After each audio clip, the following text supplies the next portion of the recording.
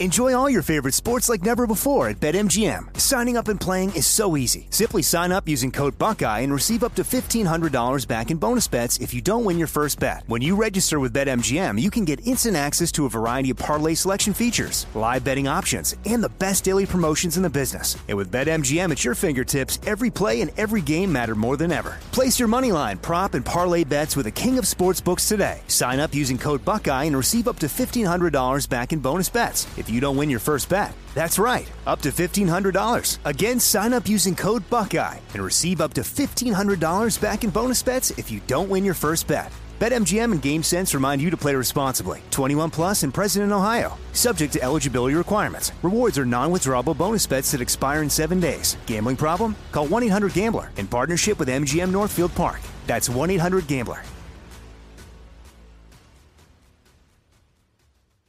You know that feeling when you walk into your home, take a deep breath, and feel new? Well, that's what it's like to use Clorox Scentiva. Because Clorox Scentiva smells like coconut, cleans like Clorox, and feels like energy. It'll elevate any cleaning routine to not just clean, but also make every room smell like a tropical coconut getaway. Discover how Clorox Scentiva's powerful clean and refreshing scents can transform your space. Get yours in coconut or other fabulous scents at a nearby retail store. I'm so excited to tell you JCPenney and country music singer-songwriter Walker Hayes are partnering together on a new limited-time men's collection for the everyday guy. What I love about Walker Hayes is his laid-back nature. He's a family man, and being a country megastar while also having 7 kids, you know he likes to keep his style cool and casual. This new collection is perfect for the guy living the t-shirt life or someone wanting some fresh options that feel just as good. It's easy to wear, affordable styles that celebrate the ultimate family man, along with the quality, durability, and sensibility dads appreciate. Available online Saturday, May 4th at jcp.com and in-store Thursday, May 16th. Just in time for Father's Day. Limited time only. JCPenney, make it count. At Bet365, we don't do ordinary. We believe that every sport should be epic. Every home run, every hit, every inning, every play. From the moments that are legendary to the ones that fly under the radar. See for yourself when you sign up today and get $150 in bonus bets when you bet just $5. Whatever the sport, whatever the moment, it's never ordinary at Bet365. 21 plus only. Must be present in Ohio. If you or someone you know has a gambling problem and wants help, call 1-800-GAMBLER. Terms and conditions apply. You're listening to Fox Sports Radio. What a Sunday we've got for you. Glad to have you with us here on Fox Sports Radio. Get George Reister on Twitter, at George Reister. You can find me on Twitter, at Dan Beyer on Fox. You just heard the voice of Ralph Irvin, and I want to point out that Ralph is going to keep us up to date of what is happening at Euro 2020. Don Brown, today's technical producer, is going to have the breaking news sounder ready. If we get a goal in this extra time that we have, Ralph is going to bring us the latest. So, as he said, Italy and England about to play an extra time in Euro 2020. If we have a winner, which we may have in 30 minutes or so, Ralph Irvin will bring that to us as well. But so much to get to. Conor McGregor, George, was not a winner last night in the Octagon. Hold on. I need to say something about Euro 2020. Oh, okay. First thing is that I am praying that there are either no goals in this next 30 minutes or an equal amount of goals for each team. Because that means we go to penalty kicks. And truthfully, I don't even think that they should do the overtime. I think that they should go straight to penalty kicks after the regulation. They've already played 97 minutes. I want the penalty kicks. I know that that there's a lot of people who are like, oh my gosh, that's not how games should be decided. No, I think that that's the optimal way for games to be decided, Dan. Because it's more chance? It's more dramatic. Well, like it's not just like nobody just wants the time to run out.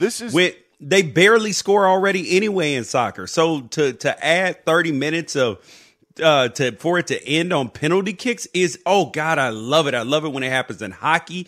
I love it when it happens in soccer. It's my favorite thing. Well, I tell you what, for the European Championship and for other championships, to me, yeah, it's exciting, but I think you need the extra 30 minutes. What I do like about the extra time, unlike, say, in the NFL, when a touchdown is scored, it is not sudden death. If you score a goal, you're still going to play the full 30 minutes of extra time, which then provides for more drama. Like if you just had a game-winning goal, maybe that would have be a great spectacle, but I don't know if it's the greatest way to decide. And I still think that you can get exciting soccer after that if there is a goal scored. So I like that portion of it. But that's one thing soccer does right. Is that you get the chance to continue to play, because that creates a new sense of urgency for the next few minutes, which is pretty awesome. The NFL rule in overtime of the regular season has made it so difficult now with only 10 minutes in a session to really get any flow. It's basically each team gets one possession, and then if there's enough time on the clock for another team to get a possession, then they will just end up milking the clock if they can get a field goal and move on, or if not, you just get a tie. NFL overtime is a mess. At least they do it how they do it with soccer is great. It is a great way, but I'm not with George and going immediately to penalty kicks. I still think you need this 30 minutes of extra time. Go ahead. You can have the last word. And the last thing about soccer, even in the cups, though, is when sometimes you watch soccer players, they would die in a pillow fight. Like that, they would actually die in a pillow fight. Like some of these dudes, the way they fall on the ground, I need them to be a little more tougher. That's a history of the game. That's a long-standing tradition in the world of football. All right, let's get to Conor McGregor last night. Yes. Did you buy the fight? Of course I bought the fight. I knew you did. What do you mean? I knew you did. Take my money. I honestly don't know if you know that I'm setting you up for the question, or if you actually think that I was questioning whether you did or not. I knew you knew that I bought the fight, and especially if you saw my Twitter too, you knew I bought it. Dude, when it is fights where there is controversy or drama and you have these polarizing figures, you might as well just take my money. Like you already know that's like if Mike Tyson ends up fighting Logan Paul, I will pre-buy it that way it's cheaper. Oh man, that's your heads up, and you are. I don't want to say that you're a sucker. I think that you're committed. But last night, did you feel you got your money's worth? Yeah, you did. You absolutely. Felt that take away anything that happened in any of the previous fights that may have come on the pay-per-view card. You felt that the ankle injury to Conor McGregor was worth paying. How much was it, by the way? 59 okay, bucks. So $60. Yeah. You felt it was worth $60 to watch not even a round of the main event. See, that's the, as a boxing fan or a fighting fan, you buy this is why the whole card is important, is because you get a chance to, because anything can happen. In the last set of fights when Usman was fighting, none of the fights except for one got past the first round, and it was worth it. It's just the expectation that you know that these fights can end early. The undercard was amazing. Seeing Greg Hardy lose and get knocked out is probably one of my favorite things to watch.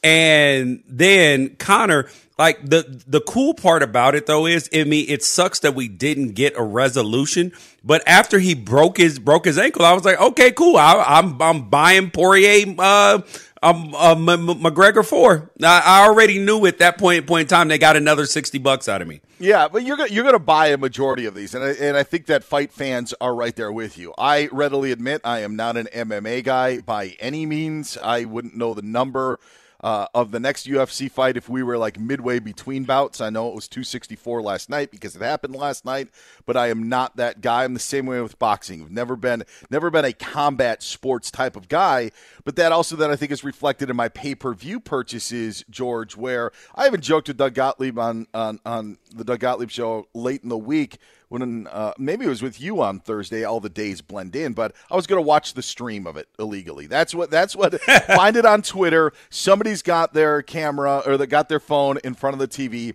That's how I'm going to watch. But this is the deal with pay-per-view, and this is what I want to hear from the listener out there. Are you like George or are you like me? 877-99 on Fox, 877-996-6369. It reminds me of when you win $100 on a slot machine at a casino or maybe a scratch-off ticket because it's a complete lottery. It's chance on what you're going to get for the bout. And you hit, if you buy a good pay-per-view, that means that you hit on the $100. So now you're sucked into maybe buying 4 or 5 more pay-per-views. In the end, you've lost the $100 that you ended up winning on the slot machine or scratcher because you've just paid $200 to watch fights that weren't worth it. And that's the thing to me of like, that it's so randomly. And I'll say this. I think Conor McGregor is an exception because of the spectacle and who he is. But I do think that in a lot of these, and maybe boxing is more so than what you get in MMA if you're not satisfied with the first-round knockout, I just don't know if you're always getting your bang for your buck when you're ordering these, and I think you sometimes come out more behind than you do ahead. Well, see, I don't order all of them. I order people that there are certain boxers and certain MMA guys that I love watching fight. Like if you put Kamaru Usman on the pay-per-view, I'm buying it. Especially if you put a good undercard on there or co-main event, which Dana White and the UFC usually do a pretty good job of doing that. And that I think that's where you actually get people to buy pay-per-view. It's not just for the main card and the main event. I think that you actually have to give them good fights as well for name brand people. And one of those guys is like Greg Hardy has become a polarizing figure, right? Mm-hmm. That there are some people that are like, yo, I wanna see him. I mean, I would imagine he has some fans, right? But how many people, the majority of people, do you think that they were more excited to see Greg Hardy lose and felt like, whew, that's cool? Or do you think that they were, disappointed in the outcome of that fight? Yeah, I think a lot of people, a vast majority of people loved seeing Greg Hardy get knocked out. Yeah. And so that's part of the reason why you don't feel upset. And then with Conor though, right? Because I was watching it and my wife was watching too, and she was like, George, why do you care if Conor wins or loses? And I was like, because he matters. I was like, this is good for work. If he wins, like there's something to talk about. And she was like, well, how about Poirier? I was like, listen, if Poirier wins, we're not going to talk about this for more than, like a day. And then after that day, we don't get any more MMA talk. I was like, it matters. Like you have to be at a point to where like people care about what you're doing. And then she was like, well, after the fight, she heard the post-game interviews and she was like, oh my God, I love Poirier. He's such a good guy. He seems like a nice man, blah, blah, blah. Why don't you cheer for him? I was like, he's not entertaining. Nobody cares. Well, hey, you brought her in, so maybe that's the point and one of the points that I was going to make is I think fight fans are going to order the fights. I think that's always going to happen. And I'm not, and by the way, just because I'm a boxing guy or an MMA guy does not mean that I am hating on those sports. There are plenty of sports that I love that people can't stand, and I'm totally fine with that as well. My whole point, though, is I just think it's risky. Like, as someone who would love to see Conor McGregor enter into the ring, wonder what he says on the mic. He delivered in all of that, and so there's another aspect of just seeing Conor McGregor. Was it worth the $60? But when you take a step back and say the main event ended in the first round because of a broken ankle, I don't know how fulfilling that is. And I just think that pay-per-views are risky, and that's the thing of like, for maybe every one great one, I'm not sure how great the other ones are to justify what you paid. Like if you paid $60 and had a great fight, you probably feel like you came out way ahead. But I just don't know how many times you feel that, whether it comes to boxing or whether it comes to MMA. Last night, I don't think I necessarily got my quote unquote money's worth because the fight ended the way it did. But at least I got a little bit of drama. Like the first round was interesting, and then it sucks the way it ends, the way it ended. Okay, if that had been a $39.99 fight, a $40 fight, I'd have been like, oh wow, like that. Nobody would have even, I don't think, brought it up or even talked about it. But once you cross that 50 threshold, that's enough to where you're like, I don't know about that. You know what I mean? Yeah. That's where, and you do have to have fighters actually perform, because it's not only an injury that can stop a fight. It's also just being boring. Like sometimes you watch a fight and you're just like, God, I'm bored to tears. And part of that is why you should only buy pay-per-views of guys who you feel are very entertaining. So like, what would you pay money to see? Would you buy a pay-per-view for Euro 2020? No, I would not. What would you pay? Would you pay pay-per-view to watch the NBA Finals game 3 tonight? Yes, I would. How much would you pay? I would pay, $50. I'd probably pay $100 being a Bucks fan. If it was the Suns and Hawks, I would probably not pay more than $20. Okay, if the Bucks lose game 3, how much would you pay to see game 4? I still would pay it. Reluctantly, I still would end up paying until it ended up being over. But if it was the Suns and Hawks, I would not order that game. And of course, taking out the profession that we are in and where you want to watch games and stuff like that, that would have to be out of the equation. If I was a casual fan, if it was Suns and Hawks, with the Suns up 3-0, I would not order a game 4. Okay. Well, that makes me wonder if other people felt like they got their money's worth. Yeah, and that's why I bring up the question. And there's also a dirty little secret when it comes to pay-per-view with the NBA. We'll reveal that. He's George Reister. I'm Dan Beyer. This is Fox Sports Sunday. Are you all about the pay-per-view, or are you done with it? 877-99 on Fox. That's 877-996-6369. Again, you can find me on Twitter at Dan Beyer on Fox. You can find George on Twitter at George Reister. Euro 2020 still tied up at 1 as they play in the 104th minute. There they are in extra time. The dirty little secret when it comes to a major sports league and pay-per-view. That next on Fox Sports Sunday. What's up? I'm John Wall. And I'm CJ Toledano, and we're starting a new podcast presented by DraftKings called Point Game. We're now joined by 3-time NBA Sixth Man of the Year, elite bucket getter. Let's please welcome Jamal Crawford to Point Game. King of the Court one-on-one tournament. If they had it back in your prime, do you think you could have took it all? I'm going to be honest with you. I don't think I could have took it all, but I think I would have shocked a lot of people. I think Kobe and everybody in their prime, Kobe would win a one-on-one contest. Yeah, because you got to think. He's going to guard. He don't care about guarding. He's going to guard. He's going to guard. Like, you see him in the Olympics, he's going to guard. And then on top of that. I'm not guarding like that, CJ. Ladies and gentlemen, please welcome Sam Cassell to Point Game. I remember you came out from crying, tears. Crying. I mean, he was in a culture shock. And then he's going through withdrawals about winning. Remember what I told you? I said, OG, you think I can get paid and go back and play in college because it ain't it?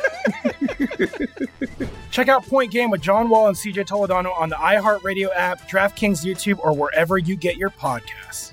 The wait is over. The Chi is back on Paramount Plus, and the stakes have never been higher. Everything changes on the South Side when a new threat comes to power in the Showtime original series from Emmy winner Lena Waithe. Battle lines will be drawn, alliances will shift, and danger lies around every corner, leaving everyone to wonder who they can trust. Visit ParamountPlus.com/The Chi to get a 50% discount off the Paramount Plus with Showtime annual plan. Offer ends July 14th. Subscription auto-renews. Restrictions apply.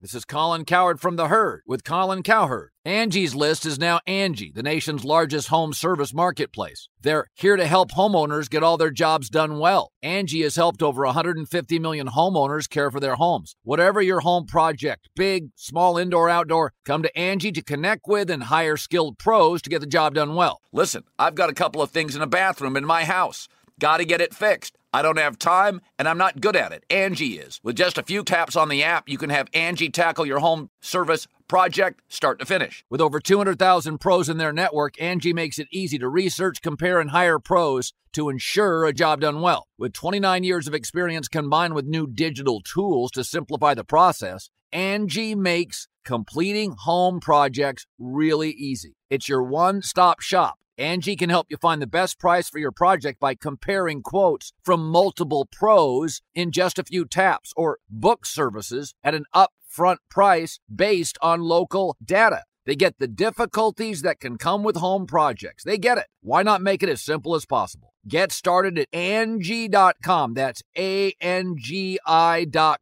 or download the app today.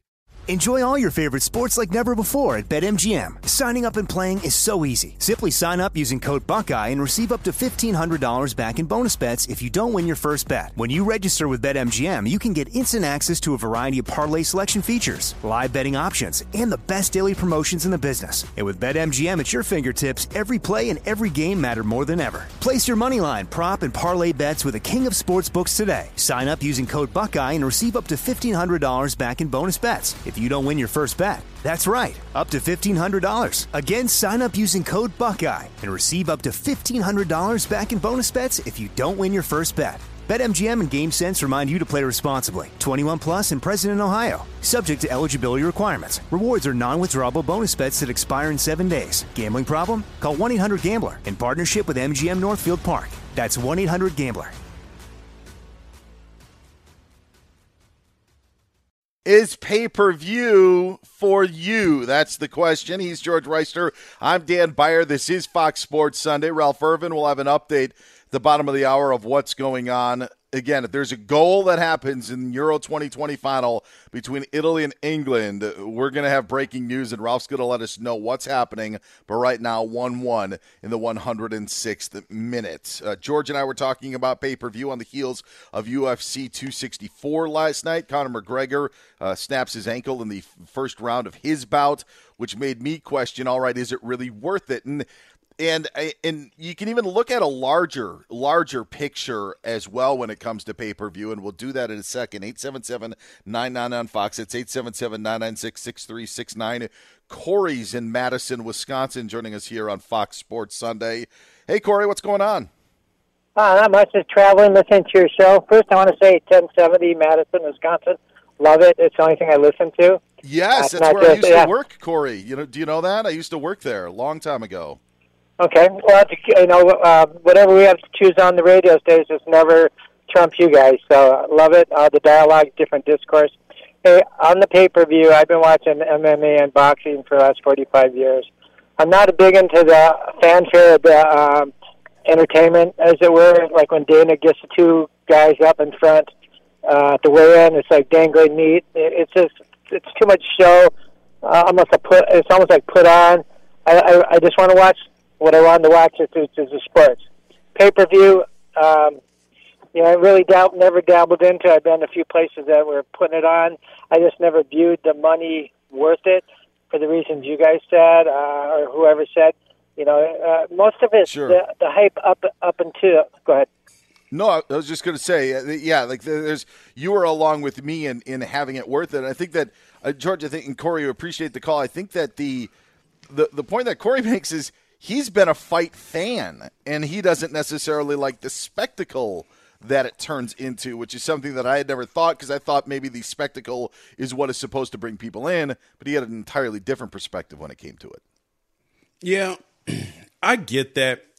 But if you pay for a pay-per-view event, it's supposed to be a spectacle, right? You're supposed to have all the announcers there, all the big-time people, the celebrities, the everything. That's the thing that makes it that makes it that much more of a draw, and why people want to be there in person, because it's the place to be. I think that's the thing that makes it pretty cool is that when it's the happening spot, and that's people in life. They never want to just miss out on something. And yeah, and if they're there, then they don't have to miss out on anything. Harry tweets in, I buy my Sooners football on pay-per-view so he can watch 4 quarters of football. That's worth $60. It's not worth it to see a MMA, boxing, or UFC fight go maybe 10 to 15 minutes. Put hashtag Team Dan, so I am all for that. Lord. But that's the point. Like, I can't see – it would not make sense to me. I know that this is going to sound backwards. It doesn't make sense to me to pay $60 to watch a college football game. I would not – I love my Oregon Ducks.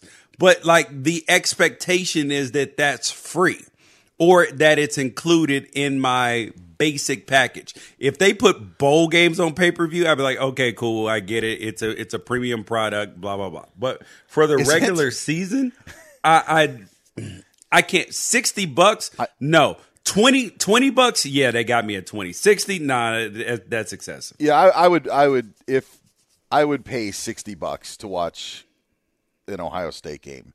But the difficult about college football. Wait till you I hope you have to pay $60 to watch Oregon beat Ohio State in 60 days. We're not going to have to pay $60 to do that.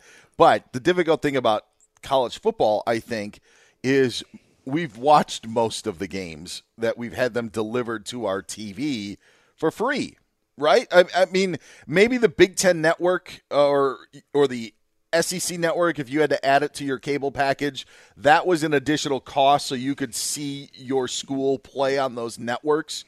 But we have always, a lot of the times, been able, if you're cheering for your home school team, your hometown team, you have that game on and it's been there for you to add. It's just basically been the new networks, and that's the difficult thing about it, is where I think you'd be used to watching the games for free. Whereas pay-per-view boxing bouts, they've always been that way. Like the biggest bouts were always going to be pay-per-view. Yeah, ever since Tyson. Yes, and that's the difficult thing about it. Now, me, for someone who's not living in the market, living on the West Coast and in the Midwest, I ordered the NBA League Pass for a few years so I could watch Bucks games because it was the only way to do it. You're in $200 to watch every single game. Granted, you get all the games, but you're basically buying it for just one team.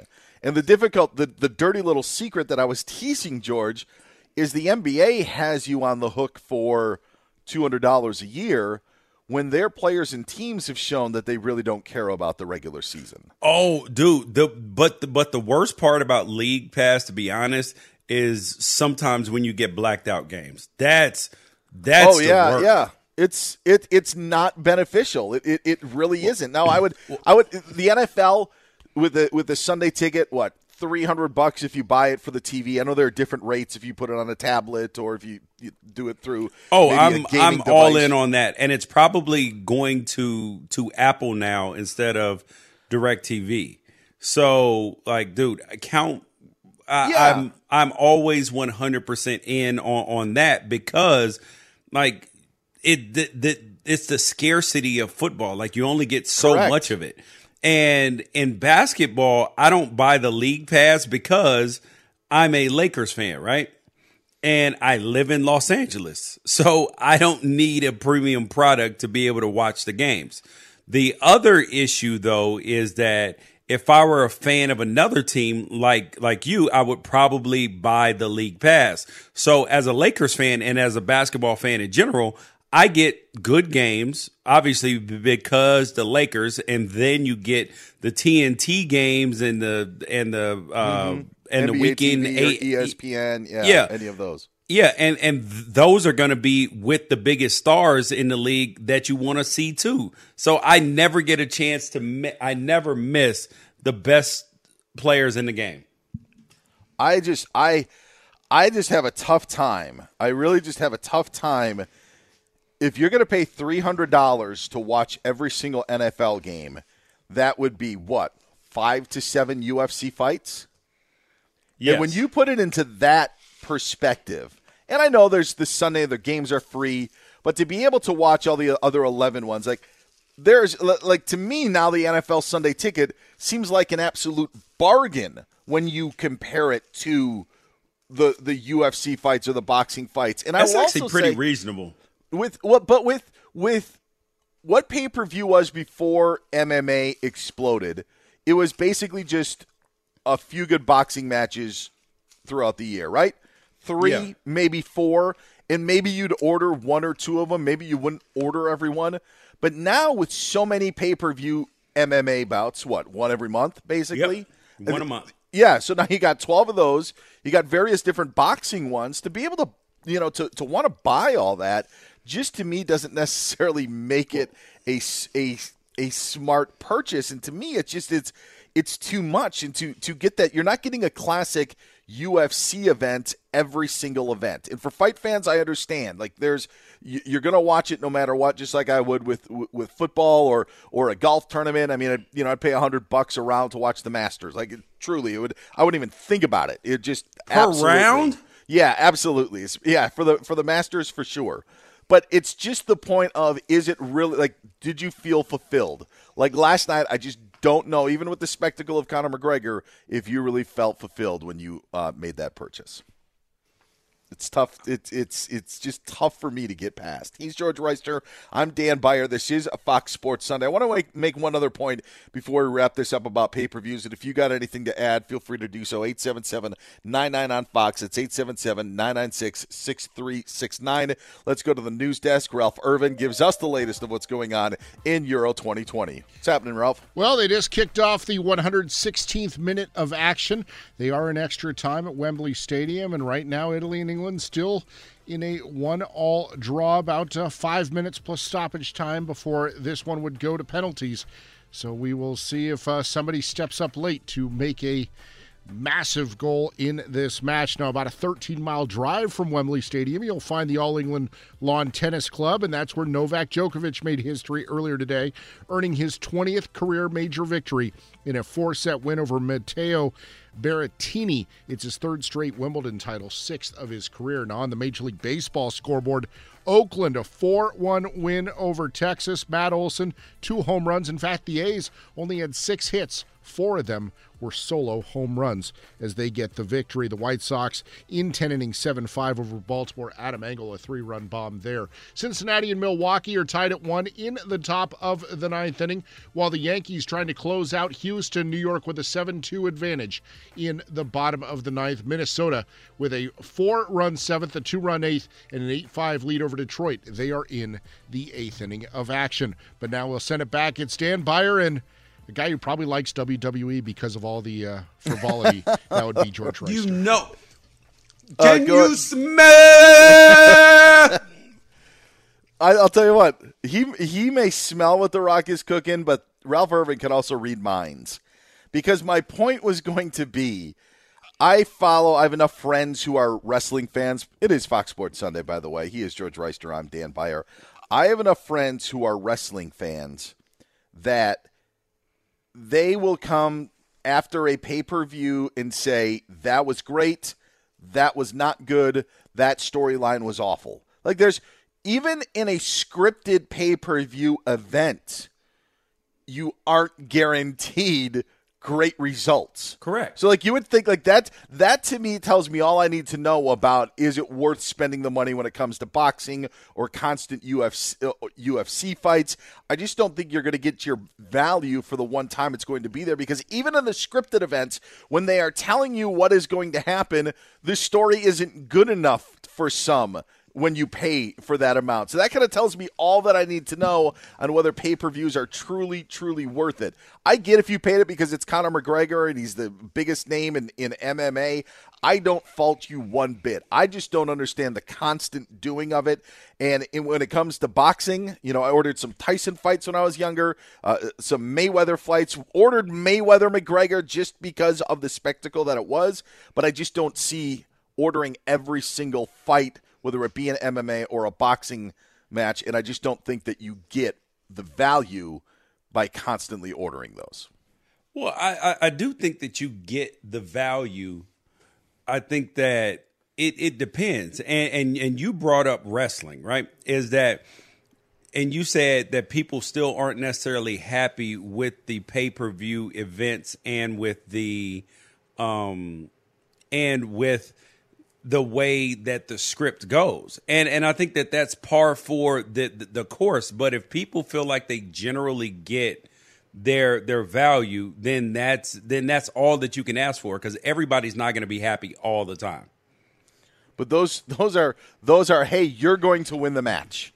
Like, it's already decided, and people aren't happy. That's the takeaway that I get from it. That even if you could set up the outcome, you're dissatisfied. Now, you could have said last night McGregor wins at a 5-round bloodbath and bounces off the cage and whatever, and set it up, and it's awesome. But even in wrestling circumstances, when it's laid out for you and the script has already been determined, there are times where you aren't necessarily fulfilled and you don't think that you get the bang for your buck. Now imagine when it's not scripted and all the things that could go wrong. Yeah, you get some great ones every now and then. Yeah, but you I get think they're drama, few and far though. between. Like there's drama and expectation, right? Like for instance, the NBA. How we brought up, would we pay for the game 3 tonight? So the NBA just got a little more dramatic today.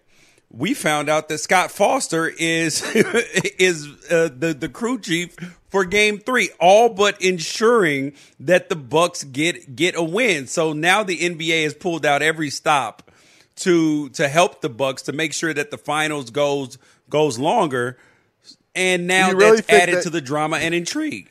I don't think that there's going to be one extra person watching because Scott Foster is reffing. No, it's not necessarily too deep. It's not necessarily will they be watching. It's now added to the drama, intrigue, and the way that you watch. That's what I'm saying. It's added to that because now whenever Scott Foster does something, people are going to be hypercritical of it. They're going to be like, oh. There he is, acting up again. It is a storyline. I don't know anybody who would shell out $50 because now they found out that he was officiating. It does, but he was also on the list of officials when you found out who was going to be referees in the NBA Finals. It's just a matter of time. You didn't know which game he was going to end up getting, or games. And he ends up getting after he didn't get the first 2 games, you knew it wasn't going to be game 4. You knew it was going to be game 3 with the history, because that's the only way that the series can now get interesting. Because if you bring him back, if you bring him in when the series is 3-0, you're like, okay, well it's this game's a throwaway. But now this is a game that can actually make the series interesting and make fans be like, oh wow, the Bucks can actually win. But the Bucks are going down 3-0 today. They won't. They were going to win game 3 even if Scott Foster wasn't the official. Oh my God, do we need to make another bet? He's George Reister. I'm Dan Beyer. No, I'm not making a bet on anything that we talk about on the show. That is not going to happen. Get George on Twitter at George Reister. You can find me on Twitter at Dan Beyer on Fox. You are so deep in the hole that you need to pay off your bets first before we make any more bets. You know I have my track record is good. All you got to do is go out to go eat. It's on you. Whenever you want to go out to eat, it's up to you. I'm not going. All you have to do is go, and it's paid for. What else do you want me to do? How else can I pay up for you? Maybe we could make a bet on the Raiders win total for 2021.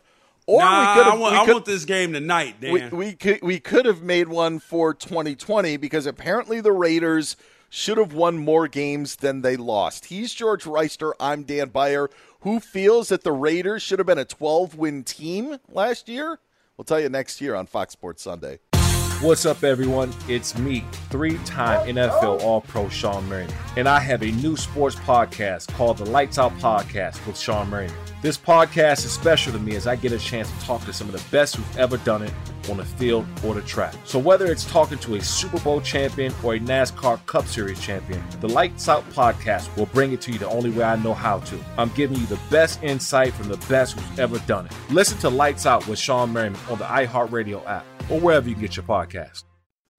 What's up? I'm John Wall. And I'm CJ Toledano, and we're starting a new podcast presented by DraftKings called Point Game. We're now joined by 3-time NBA Sixth Man of the Year, elite bucket getter. Let's please welcome Jamal Crawford to Point Game. King of the Court one-on-one tournament. If they had it back in your prime, do you think you could have took it all?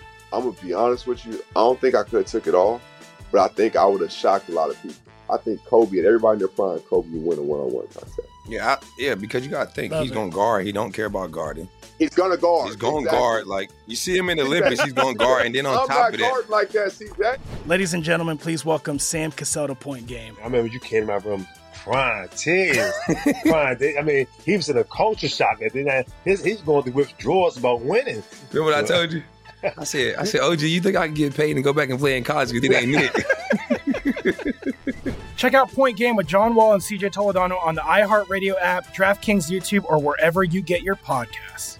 The wait is over. The Chi is back on Paramount Plus, and the stakes have never been higher. Everything changes on the South Side when a new threat comes to power in the Showtime original series from Emmy winner Lena Waithe. Battle lines will be drawn, alliances will shift, and danger lies around every corner, leaving everyone to wonder who they can trust. Visit ParamountPlus.com/The Chi to get a 50% discount off the Paramount Plus with Showtime annual plan. Offer ends July 14th. Subscription auto-renews. Restrictions apply.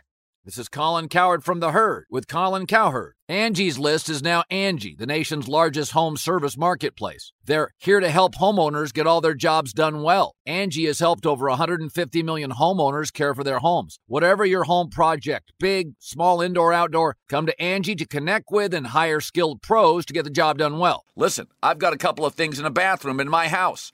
Got to get it fixed. I don't have time, and I'm not good at it. Angie is. With just a few taps on the app, you can have Angie tackle your home service project start to finish. With over 200,000 pros in their network, Angie makes it easy to research, compare, and hire pros to ensure a job done well. With 29 years of experience combined with new digital tools to simplify the process, Angie makes completing home projects really easy. It's your one-stop shop. Angie can help you find the best price for your project by comparing quotes from multiple pros in just a few taps, or book services at an upfront price based on local data. They get the difficulties that can come with home projects. They get it. Why not make it as simple as possible? Get started at Angie.com. That's ANGI.com, or download the app today. Enjoy all your favorite sports like never before at BetMGM. Signing up and playing is so easy. Simply sign up using code Buckeye and receive up to $1,500 back in bonus bets if you don't win your first bet. When you register with BetMGM, you can get instant access to a variety of parlay selection features, live betting options, and the best daily promotions in the business. And with BetMGM at your fingertips, every play and every game matter more than ever. Place your moneyline, prop, and parlay bets with the king of sportsbooks today. Sign up using code Buckeye and receive up to $1,500 back in bonus bets if you don't win your first bet. That's right, up to $1,500. Again, sign up using code Buckeye and receive up to $1,500 back in bonus bets if you don't win your first bet. BetMGM and GameSense remind you to play responsibly. 21 plus and present in Ohio. Subject to eligibility requirements. Rewards are non-withdrawable bonus bets that expire in 7 days. Gambling problem? Call 1-800-GAMBLER in partnership with MGM Northfield Park. That's 1-800-GAMBLER. Fox Sports Sunday. He's George Reister. I'm Dan Beyer. Get George on Twitter at George Reister. You can find me on Twitter at Dan Beyer on Fox. They are going to PKs in the Euro 2020 final. Yes! England and Italy tied up at 1 apiece. We'll keep you updated of what is happening in this penalty kick shootout. In the meantime, Raiders quarterback Derek Carr has had a lot to say this offseason. There was recently the hopes of maybe teaming up with Davante Adams, having the Raiders and Packers meet in the Super Bowl, and then Adams will become a free agent and then sign on with the Raiders, and those two can be reunited after playing at Fresno State. Also said he didn't think that he was the quarterback that Tom Brady was referring to in the shop on HBO. But Derek Carr also said this, George, when it came to last year's 8-8 record.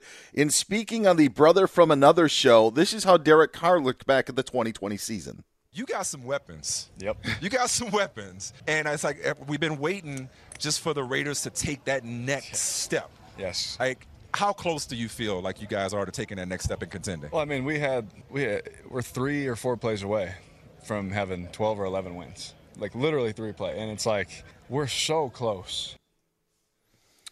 When you look back at the Raiders' 8-8 season, what did you look back and say, man, this team was 3 or 4 plays away from being one of the best in the AFC? Absolutely not. Absolutely not. Okay. Dude, you need to catch your breath a little bit. You want somebody to love you as much as Derek Carr as he loves the Raiders.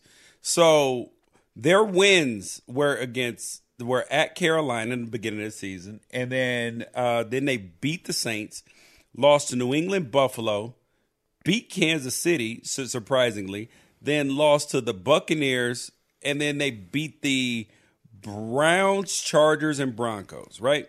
And then they kind of fell apart at the end of the season against playoff teams, basically.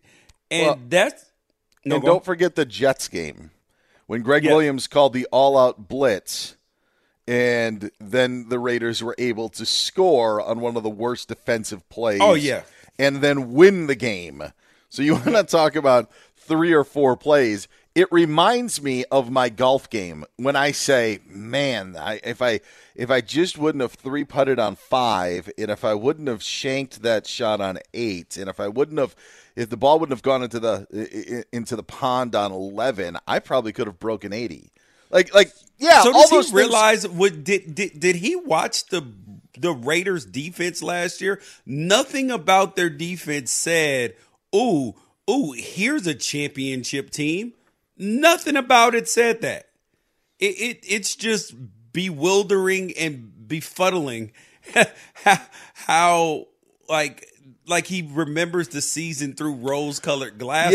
Yeah. And then they lost all 5 of their starting offensive linemen this year. They have no offensive linemen coming back. And Colton he's like, we were just 3 plays away. This is a whole new season, homeboy.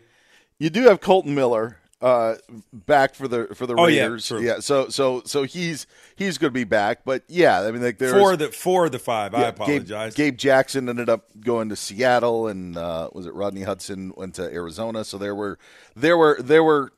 are changes on that line. But Derek Carr may be the eternal optimist. By the way, in the kick out, Italy missed their second penalty kick, so they're in the midst of their third PKs. Tied up at 2. England, if you will, maybe at an advantage right now. But if England kicks out, they scores on the way out for the next 3, they will win Euro 2020. I get Derek Carr being the eternal optimist and believing in his team, but you just can't sell me that sort of crap. Not when we can easily go back and say, okay, maybe if Ryan, Fitzpatrick didn't have his face mask, almost ripped off of his, head, and still completed the pass, by the way. But maybe if those things don't happen in a game against the Dolphins, but that's the NFL. Like things even out. You have the Jets game because maybe you had the Dolphins game. Like those are the things that even out. England, by the way, just missed their penalty kick. So now each team has had 3. They've made 2 in the Euro 2020. I get being optimistic and liking where your team is, but when you look back, I just don't think that you can sell us that sort of crap because we could just easily go and be like, all right, that's not true. You're not that close. And then you open yourself up to more criticism. That's what Derek Carr's ended up doing. You are 100% right about that. It's just like, what about the Raiders in the last? I get that last year that they were 8-8, which was an improvement because in 2019 this team wasn't as good. So I think that people sometimes that they mistake improvement from actual gaining ground, if that makes sense. Sure. Like sometimes you will have a better result, but that's because of the circumstances, who you played. There's timing. Last year there was COVID. There was people sitting out, all sorts of stuff. So I'm just not buying that this team was significantly better. The toughest thing about the Raiders, and I do think that Derek Carr at times does get a bad rap or does have maybe is put under a spotlight that is maybe a little too intense. a little too intense. By the way, Italy converted their fourth PK. England did not. So if the Italians convert on their last one, Italy will win Euro 2020. The problem with the Raiders is this. This is a team that was good enough to go to Kansas City and go to Cleveland and win games. When you talk about Kansas City goes to the Super Bowl, Cleveland makes it to the divisional playoffs in the AFC. They went on the road and won those games, yet when you have games where you let one slip away like you did against the Dolphins, or the Chargers come in and beat you in a bit of a shootout in overtime. That's the toughest part about the Raiders is, yeah, they could be great. They're not 3 or 4 plays away. What you should say is, if we're good enough to beat Kansas City, then we've got to sweep the Chargers. We got to be able to win in LA, which they did, but also not allow them to come to Las Vegas and beat us. And that's the most difficult thing I think I get with the Raiders is, for as good as they can be in certain games, they're just as bad maybe in others. Yeah, I totally agree with that. That makes a lot of sense. He's George Reister. I'm Dan Beyer. This is Fox Sports Sunday. And Italy was inches away from winning Euro 2020 on their 5th penalty kick. However, it looked like the ball deflected off the goalie's hand and then hit the goalpost on the side and stayed out. So England now has an opportunity. They need to make this, though, to extend the match to sudden death penalty kicks. Hopefully they can do it within the next 30 seconds because we are going to step away for a little bit, but it's all on the line. England is going to need this to win Euro 2020. He's George Reister. Get him on Twitter at George Reister. You can find me, Dan Beyer, on Twitter at Dan Beyer on Fox. And it is over. Italy has won Euro 2020, winning on penalty kicks 3-2 over England. This is Fox Sports Radio. Fox Sports Radio has the best sports talk lineup in the nation. Catch all of our shows at foxsportsradio.com. And within the iHeartRadio app, search FSR to listen live. Italians going crazy on their Euro 2020 victory, and heartbreak for England. Penalty kicks, and it went down to the final one. Italy, as you heard, survives. He is George Reister. I'm Dan Beyer. It lived up to your billing, George. This is what you wanted. You wanted penalty kicks. You wanted the drama, and that's what we got in the Euro 2020 final. Yeah, that was awesome. That was everything that you want. Like you got 127 minutes of you actually got 130 minutes because you had 7 minutes of injury time during the first 90 minutes, and then you had another 3 minutes in the second 30 minutes. So you actually got 130 minutes of football, of soccer football. And so I hope that you can explain this to me, Dan, because I put it out on Twitter. I haven't gotten enough responses yet because I literally just tweeted it out. But welcome to my world. So I have a few people have responded. And so the thing I said is, can somebody explain the magnitude of Euro 2020 to me like I'm an American? Is this the Super Bowl? Or is this something else because other events like the World Cup and UEFA seem bigger? And somebody tweeted back, they said, it's a huge deal. Only the World Cup is bigger. And it's the soccer Super Bowl, but once every 4 years. So, well, yeah, that's the World Cup, though. I mean, yeah, but I was like, Euro happens every year, right? Yeah, no, it doesn't. It happens actually in the even. Well, what was the even off years of the World Cup? So the World Cup, 2016, so it's supposed to be. So it's 2 years after the World Cup, but this didn't take place last year because correct. Of COVID. Yes, yeah. So Euro 2016 and Euro 2020, and the World Cup was 2018 and 2022. So that's how it happens, and it's the same thing with I believe the Copa America as well. So you get these in between the World Cup years, but it's difficult because there isn't an equivalent of like there isn't a separate NFL championship where you would have the Buccaneers and Chiefs be playing. You know what I mean? Like I actually, the way that I would characterize it as a football fan is that this is the college football national championship and that the World Cup would be the Super Bowl. Okay. Does that sound, where it's right? I mean, it's up there. It's must-watch TV. You're watching the best of the best, but it's not. Yeah, but it's only Europe. So correct. So how can it be the national championship if America's not playing?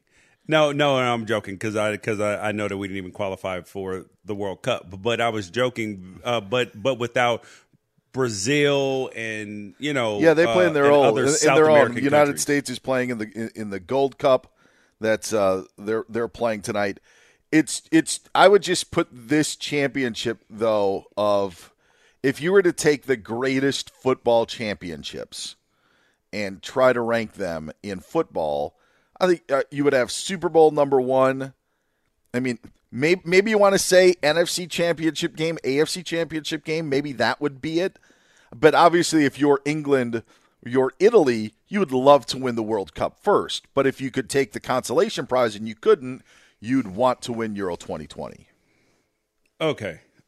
But Euro, obviously, or the European the World Cup is what you want. Yeah, correct. Okay. As you said, it's only the European countries. Just that's all that's included. And yeah, that's why I was Copa like, America is going on in South America. I was like, we got Copa, UEFA, the World Cup. I was like, how many championships can we act like this about? That was the thing that I was in there because they were acting like the players were rejoicing like that this was one of the biggest wins of their life, and the players that lost like one of the biggest defeats of their life. So, but then I was like, don't I see other championships that seem like that? I was like, are there too many, or are they way too excited? No, it's just it's separate. Like the CONCACAF Gold Cup is going to feature the Americas, United States, Mexico, Canada. Those countries are going to compete for the Gold Cup that just got underway yesterday. Copa America had those South American countries end up playing in their own competition. UEFA is the European Football Association, so that's where it's just all Europe and with the continent. So you can't call it the Super Bowl because not all countries are able to play in it, but it is pretty massive, for Europe. And unfortunately for England, they still have not won a title. They did not win the European Championship, and their drought for bringing home a trophy continues. By the way, you may Fox Sports 1 will have coverage of the Gold Cup leading all the way through the rest of July and August. So just wanted to pass that along. Now let's get to a different sort of football, George. The National Football League, as we were talking about. Interesting conversations happening on the Flying Coach podcast with Pete Schrager and Rams head coach Sean McVay as they had Kyle Shanahan, the San Francisco 49ers head coach, on the podcast recently. And the topic of the Rams acquisition of Matthew Stafford came up between the coaches. What did you think when you saw that we traded for Stafford? You don't want to get me started, dude. That was frustrating. I was in Cabo. I was watching it all. I had never studied Stafford that hard. So wait, you were actually in Cabo when we were down hotel. in Cabo? Oh, yeah. So yeah. The wrong hotel, Cabo. So hey, I'm just glad he wasn't staying at El Dorado. I remember looking through it because everyone was telling me it was a possibility. And Stafford's the man. I mean, I studied him hard coming out of college, and you always just play against him, so you know how good he is. But to know he might be available and to spend 2 weeks really watching him, Sean, yeah, he's better than I had realized. Interesting conversations with Kyle Shanahan and the way that he expanded his thought process from his original comments shed a lot of light on what they think of Jimmy Garoppolo. When he said it was frustrating, I would say, obviously, now your defense is going to have to go up against a much more potent Rams offense. That's where, when he first said frustrating, that's what I thought he was talking about. Then it took an entirely different twist when he said, well, obviously studying him when he was in college, and then when we found out he's available, we studied him for 2 weeks. So they were frustrated that not only did he go to the Rams, but that they didn't get him, and that says a lot about how they looked at one Jimmy Garoppolo. Yes, dude. They were trying to find a way to move on from Jimmy Garoppolo. And that may be why the Tom Brady comment was probably not about Jimmy Garoppolo, the one on the shop, because they were probably like, he was like, you're keeping that guy? And no, they clearly tried to move on from him. They drafted a quarterback. They tried to get Matthew Stafford first. And then, actually, they tried to get Tom Brady, then Matthew Stafford this year. Or maybe, actually, it was the prior year, so it may have been Jimmy Garoppolo. But it's just very interesting to see how the team really views him, because he has not displayed so far the most important ability in sports, and that's availability. So he's been hurt. There are times where the playbook is limited because it doesn't seem like Kyle Shanahan really trusts him to sit back there and throw the ball on third and must-pass situations. So that's got to be difficult and frustrating for him as well. Well, I'll say this. What is even more of an indictment, and maybe John Lynch and Kyle Shanahan and the 49ers were just doing their due diligence when it came to the fact that Matthew Stafford was going to be made available. And we had heard that he was going to be made available. He and the Lions had met and decided, it's going to part ways. So now you're wondering, man, where's Matthew Stafford going to go? 49ers doing their due diligence. But it's the comments of the frustrating part of them thinking like he could have been their guy. That's one thing. To double down on this point, that the 49ers had also looked at Teddy Bridgewater this offseason. They had also looked at Andy Dalton. They had looked at Mitchell Trubisky. They had looked at Sam Darnold as possibilities this offseason. Tells you all you need to know about how they felt about Jimmy Garoppolo. And with all of that being said, and I know John Lynch and Kyle Shanahan want to say Jimmy G is a part of this team, I actually think Trey Lance starts week 1. I think Trey Lance will be their starting quarterback. When you look at who they have to play, what they feel about Jimmy Garoppolo and how they feel about him, the future is now in San Francisco. You open up against Detroit. You're at Philadelphia. You're home against Green Bay. You're home against Seattle. And then you're at Arizona. None of those teams have a defense that you could say, man, I don't know if we should throw Trey Lance into the fire with.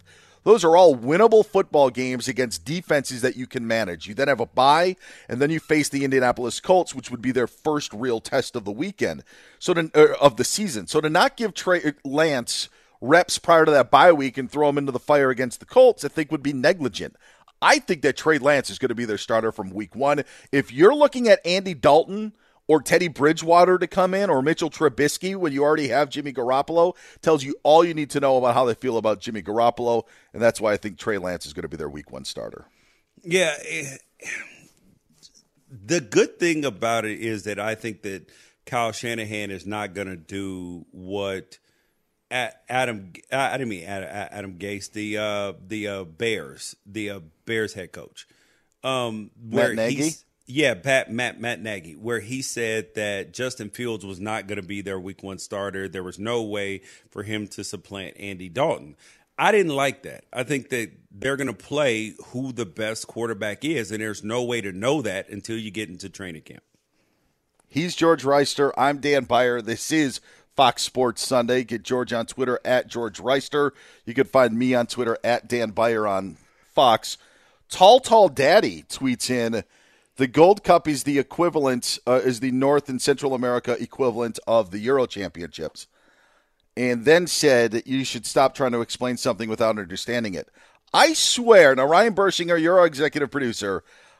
George, you were listening to me talk. I swear I said that about 3 times. I believe you did, yes. Okay, all right. I just want to make sure because maybe Tall Daddy didn't hear it the first time or the second time or the third time. I wanted to make sure, and I just wanted to clear my name to say, like, I think that this was explained. To explain more about what's happening in the NFL and who they think the starter for San Francisco will be week 1. Our good buddy Adam Kaplan joins us to talk pigskin next here on Fox Sports Sunday. What's up? I'm John Wall. And I'm CJ Toledano, and we're starting a new podcast presented by DraftKings called Point Game. We're now joined by 3-time NBA Sixth Man of the Year, elite bucket getter. Let's please welcome Jamal Crawford to Point Game. King of the Court one-on-one tournament. If they had it back in your prime, do you think you could have took it all? I'm going to be honest with you. I don't think I could have took it all, but I think I would have shocked a lot of people.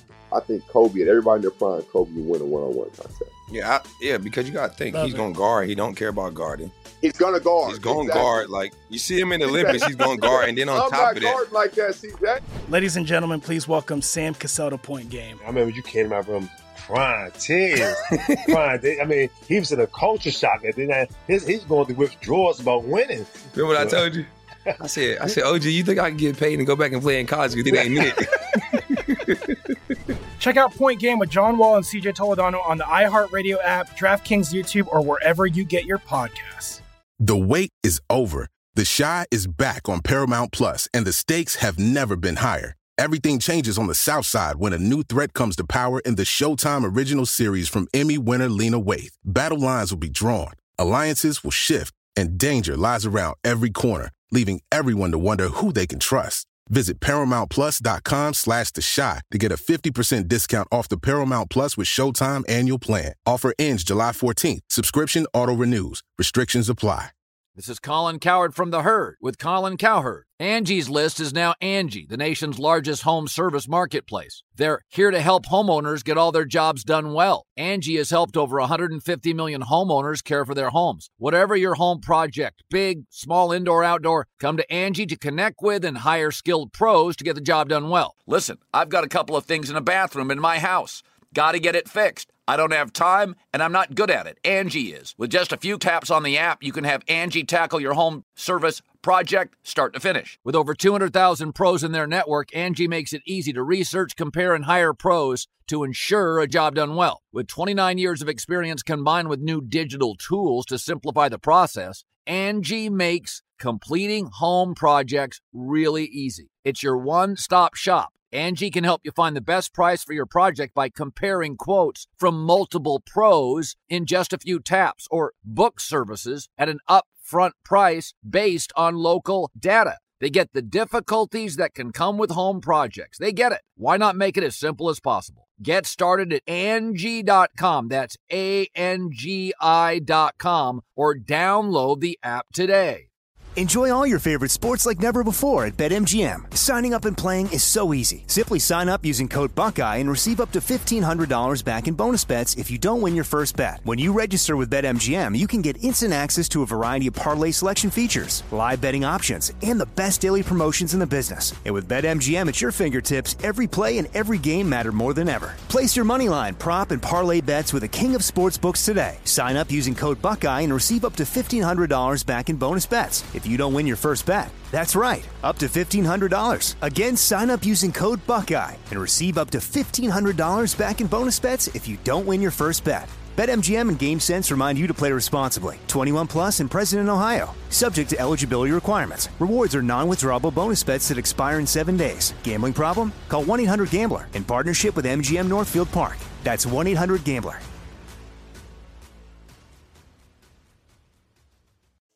Fox Sports Sunday, he's George Reister. I'm Dan Beyer.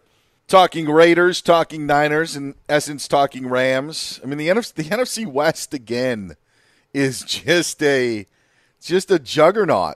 I mean, you wondered what Seattle was going to do, and they did upgrade, bringing in a new offensive coordinator, but trying to upgrade their offensive line, trying to get Russell Wilson some more weapons. Then you have the 49ers getting healthy. You have the Rams upgrading with Matthew Stafford.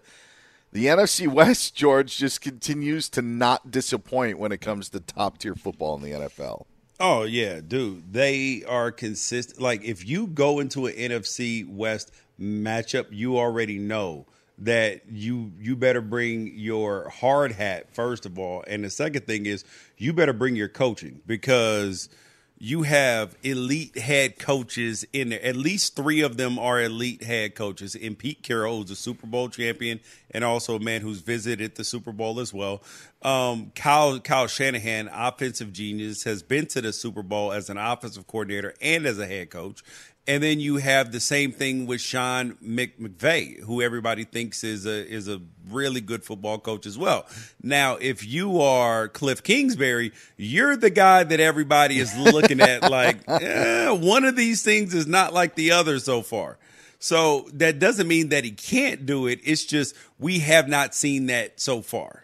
Let's ask our good buddy Adam Kaplan. Of course, he's our Fox Sports Radio NFL insider and also the host of the Inside the Birds podcast. Adam joins us at this time every week. How much pressure is on Cliff Kingsbury in Arizona this season? Yeah, I think it's a fair point. I mean, you're looking at his third season.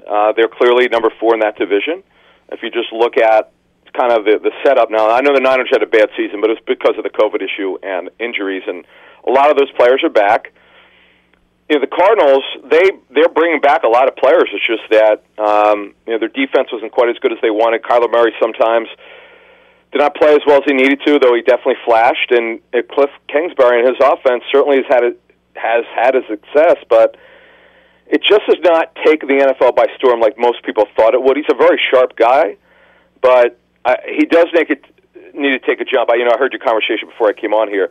I would agree. It hasn't happened for Cliff Kingsbury yet. And what's interesting about Cliff Kingsbury, if you go back in his career, he played for Bill Belichick. He was actually drafted by Belichick. There was a belief that he would eventually be their offensive coordinator if Josh McDaniels became a head coach again. We're talking about years ago. There were some people in the league thought that would be the guy to replace Josh as the OC, but obviously things have worked out differently, and Josh is still there. Cliff is the head coach of the Cardinals in a division that you could make a legitimate case that no one should have a losing record, which would not be in the case of any other division. Yeah, if you're looking at the rest of the landscape of the NFL, particularly in the AFC, what have you been hearing about expectations for teams that didn't make the playoffs last year, like the Miami Dolphins and with Tua and with the quarterback situation over at New England? Yeah, look, let's go to Tua, okay?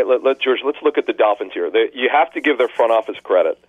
There's no question that when you look at what they did, they clearly wanted to help Tua Tagovailoa, their quarterback, who certainly was thrown to the pressure cooker, had some good moments, had some bad moments, was benched twice, would have been a third time against Buffalo, had Ryan Fitzpatrick not been on the COVID list. So he's got to play better. They've loaded up. There's no team in the National Football League that is deeper at receiver. They're so deep at receiver, Allen Hurns and Albert Wilson are long shots to make the football team. They opted out last season. Right now, I mean, they're looking at best their sixth receiver. So Jalen Waddle and Will Fuller added. Fuller's so explosive, he's got to sit out one more game of a 6-game suspension. Waddle's an absolute star in the making. Devontae Parker, who they're paying a lot of money, good football player. They've addressed their issues on the offensive line. They've gotten younger there. I mean, they're loaded. The only issue that they have is really at running back, where they don't really have a true lead back. Myles Gaskin would be the guy. But overall, look, that's a really good roster. Brian Flores has done a nice job here. It's just they've got to get things going here. Now, they're going to have the dual coordinators, by the way. I fully expect George Godsey to call the plays there. He's done this before. But Tua's got to take a big step here. There's no question. There's pressure. George, you brought up pressure. There's absolutely pressure on Tua here. Adam Kaplan. I'm sorry, Fox Sports Radio NFL Insider. Go ahead, George, follow up. Yeah, I was going to ask, how much pressure? Like, do you think that he's got a short leash, or do you think that it's just a lot of pressure because they are believing in him and they've got so many weapons? Kind of the latter, but the thing is, because they've helped him, their expectations are going to be higher than they were last season, where they were just hoping to compete for a wild card spot. They were, obviously went down late in the season there. Week 17, bad loss at Buffalo where they got blown out. Tua played poorly. But they selected him. They had a chance to make a trade in the first round last year. They did not with Detroit. They took Tua there, number 5, where they thought they needed to take him. And I think when you look at his body of work, now he's going to be the full-time starter. We talked about this during the season last year. They don't have that Ryan Fitzpatrick as a relief pitcher. They do have Jacoby Brissett, who has started some games, not nearly as many as Fitzpatrick. And right now, it's Tua's job. They want him to succeed. He'll be their starter this season. But if they don't make the playoffs, and he's a big reason why, look for them to draft someone next year or bring someone in to compete against them. Adam Kaplan joining us here on Fox Sports Radio. He's George Reister. I'm Dan Beyer. Get Adam on Twitter at Kaplan NFL. We've touched on a couple of NFL stories before you came on, Adam, and one of those was Derek Carr saying that the Raiders were 3 or 4 plays away from being an 11 or 12 win team. Both George and I said, I don't know how accurate that is, but how good or bad are the Las Vegas Raiders entering 2021? Yeah, I'll just give you a couple things on Derek Carr. He's got 2 years left on his deal, no guaranteed money left. There's been no movement to extend his contract. I could tell you, from talking to the Raiders, they think his best year coming off of his 3rd year with John Gruden. They thought they did great together, and they're hoping to build on that. Their offense is not the problem. It's too many missed draft picks on defense. They don't have what I would call a blue chip player on defense. They don't have one guy we go, this guy's a difference maker. They have some nice players. Ngakoue now is on yet another team. Been with Minnesota, Jaguars, of course. Baltimore now his 4th team in less than 3 years. That's not a good thing, but he's talented. They were involved in trying to acquire him last year, but they wound up backing out of it. They've spent a lot of money in free agency and then not gotten very good results at linebacker, got disastrous results last year at linebacker. They don't have a true cover corner here. We'll have to see here with Casey Hayward. He was cut by the Chargers. He's back with Gus Bradley. I just don't think, guys, if you look at it, based on talking to teams that played them last season and teams that evaluated the roster this year, this is a well below average team. I mean, that's just the way it is. Their defense does not have enough talent.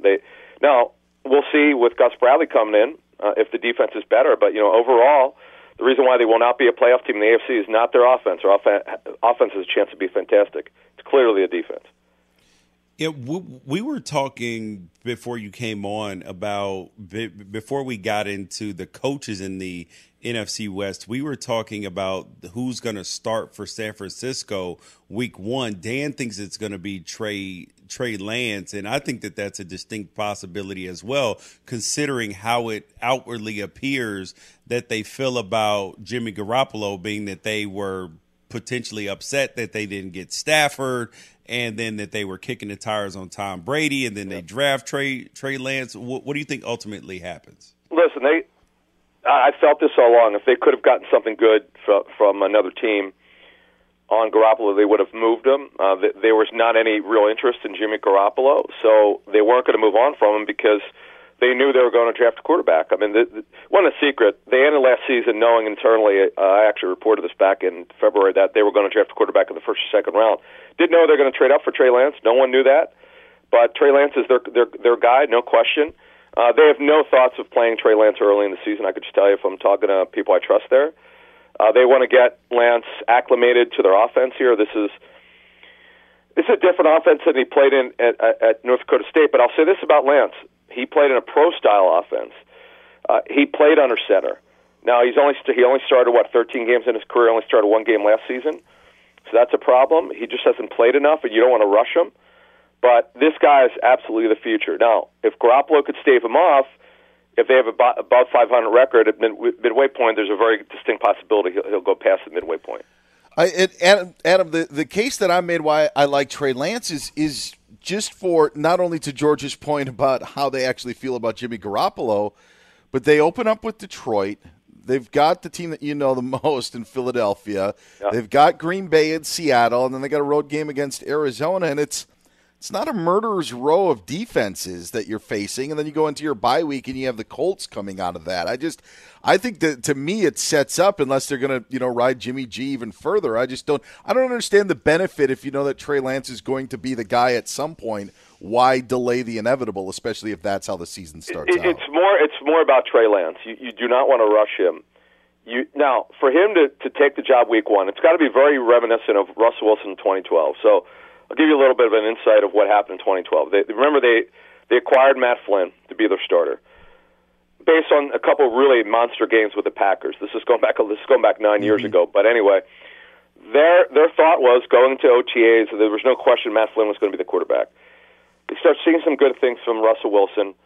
Russell Wilson, by mid-August, they were like, it's over. There was like they didn't think there would be a competition, but things happened so quickly that he just took the job.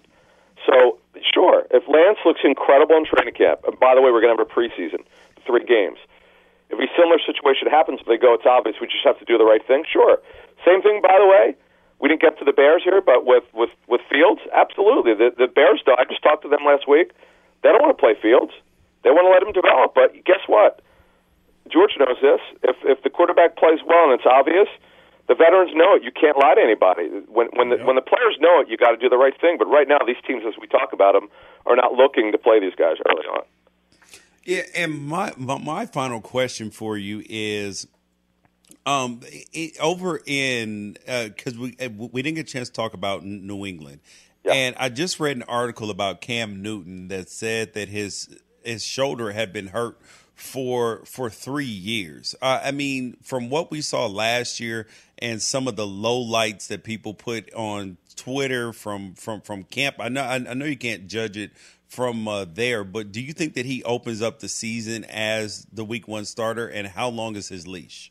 Yeah, it's a good question. He's the one where it's probably the hardest one to figure out because, remember, Bill Belichick had an opportunity to bench Newton. Okay, he played poorly. After that Seattle game where he's terrific in Week 1, things steadily went downhill for him. Now, the other part of it is, look, he came in really late. He was not there in the offseason even for the virtual meetings.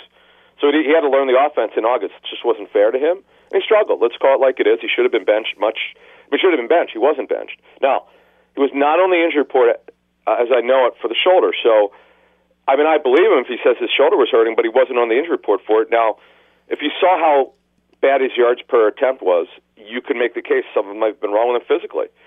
Now, this is another situation. They're not married to Cam Newton past the season. If Mac Jones, and by the way, I'm told by a Patriot source he was terrific in terms of learning the offense. He did a good job with the timing part of it. If he has a great preseason training camp, that one would not surprise me at all if he's a Week 1 starter.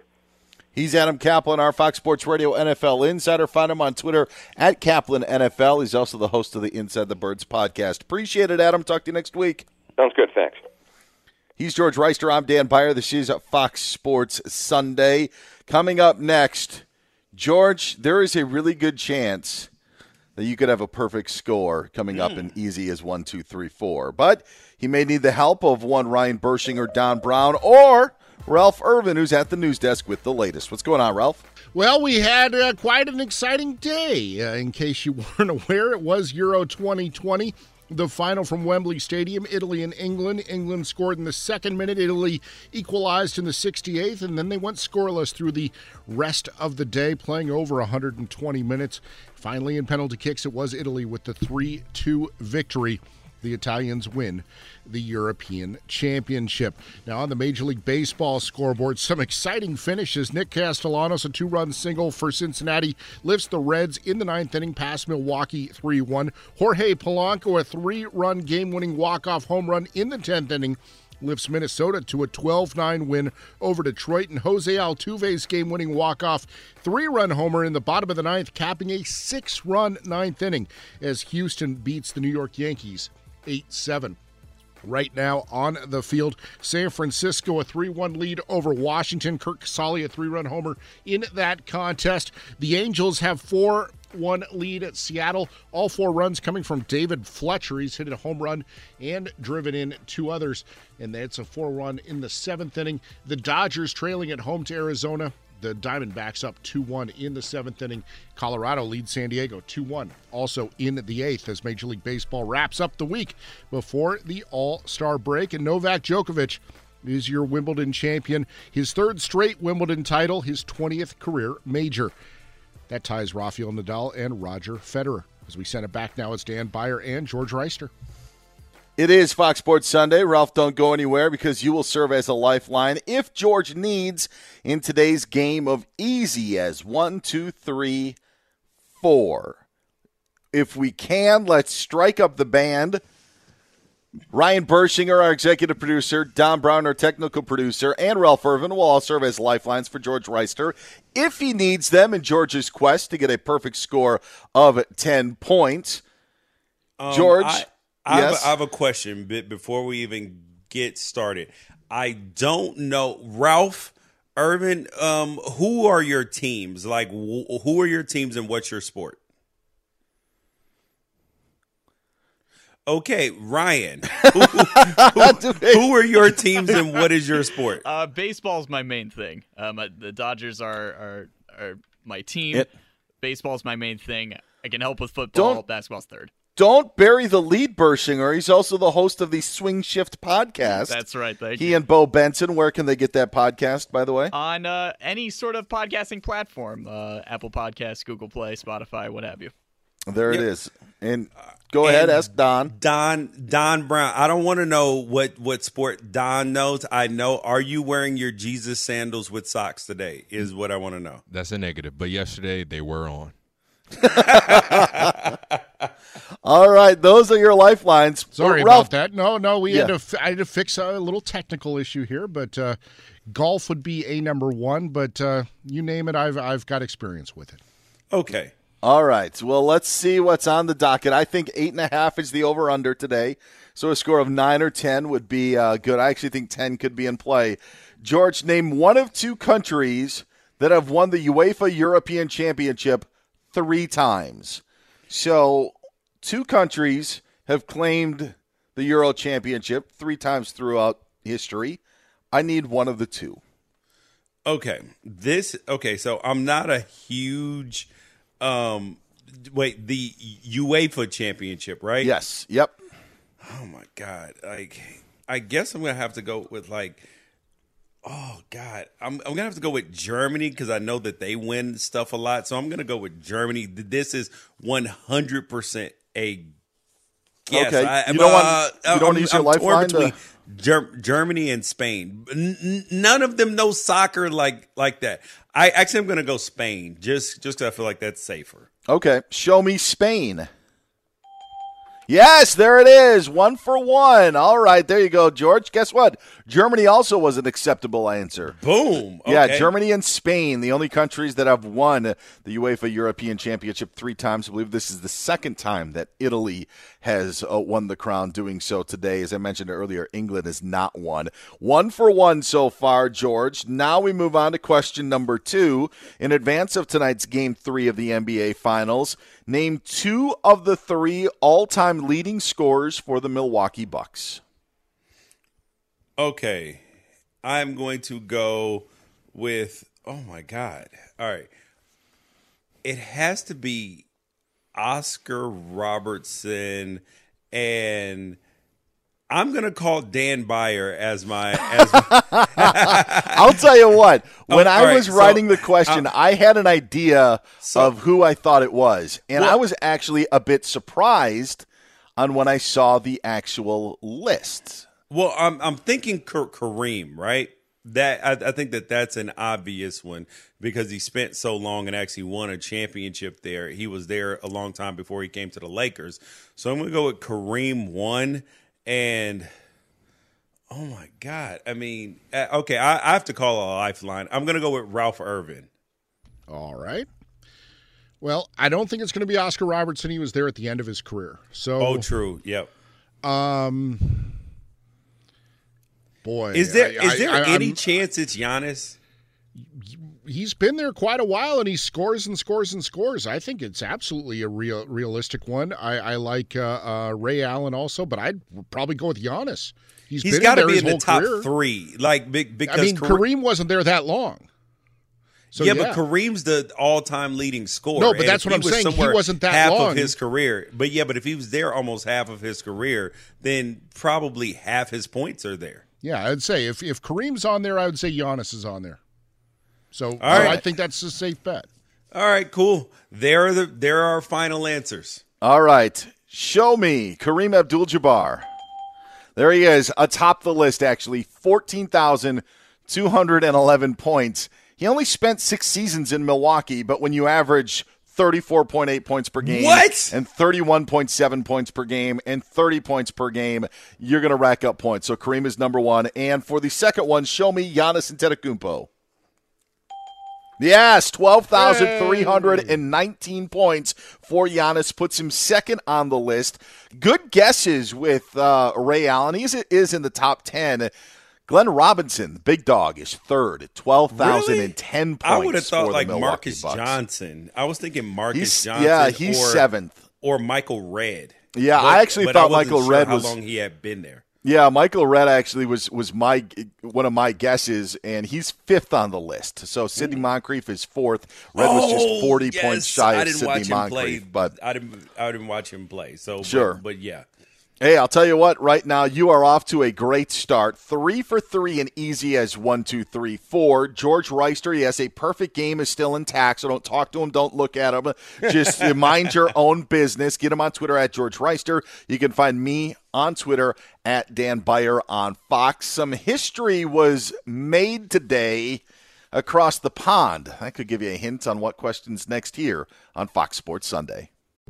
What's up? I'm John Wall. And I'm CJ Toledano, and we're starting a new podcast presented by DraftKings called Point Game. We're now joined by 3-time NBA Sixth Man of the Year, elite bucket getter. Let's please welcome Jamal Crawford to Point Game. King of the Court one-on-one tournament. If they had it back in your prime, do you think you could have took it all?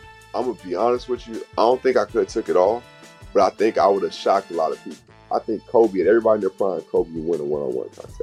Yeah, because you got to think, he's going to guard. He don't care about guarding. He's going to guard. He's going to guard. Like, you see him in the Olympics, he's going to guard. And then on top of that. I'm not guarding like that, CJ. Ladies and gentlemen, please welcome Sam Cassell to Point Game. I remember you came out from crying, tears. I mean, he was in a culture shock. And then he's going through withdrawals about winning. Remember what I told you? I said, OG, you think I can get paid and go back and play in college because it ain't it? Check out Point Game with John Wall and CJ Toledano on the iHeartRadio app, DraftKings YouTube, or wherever you get your podcasts.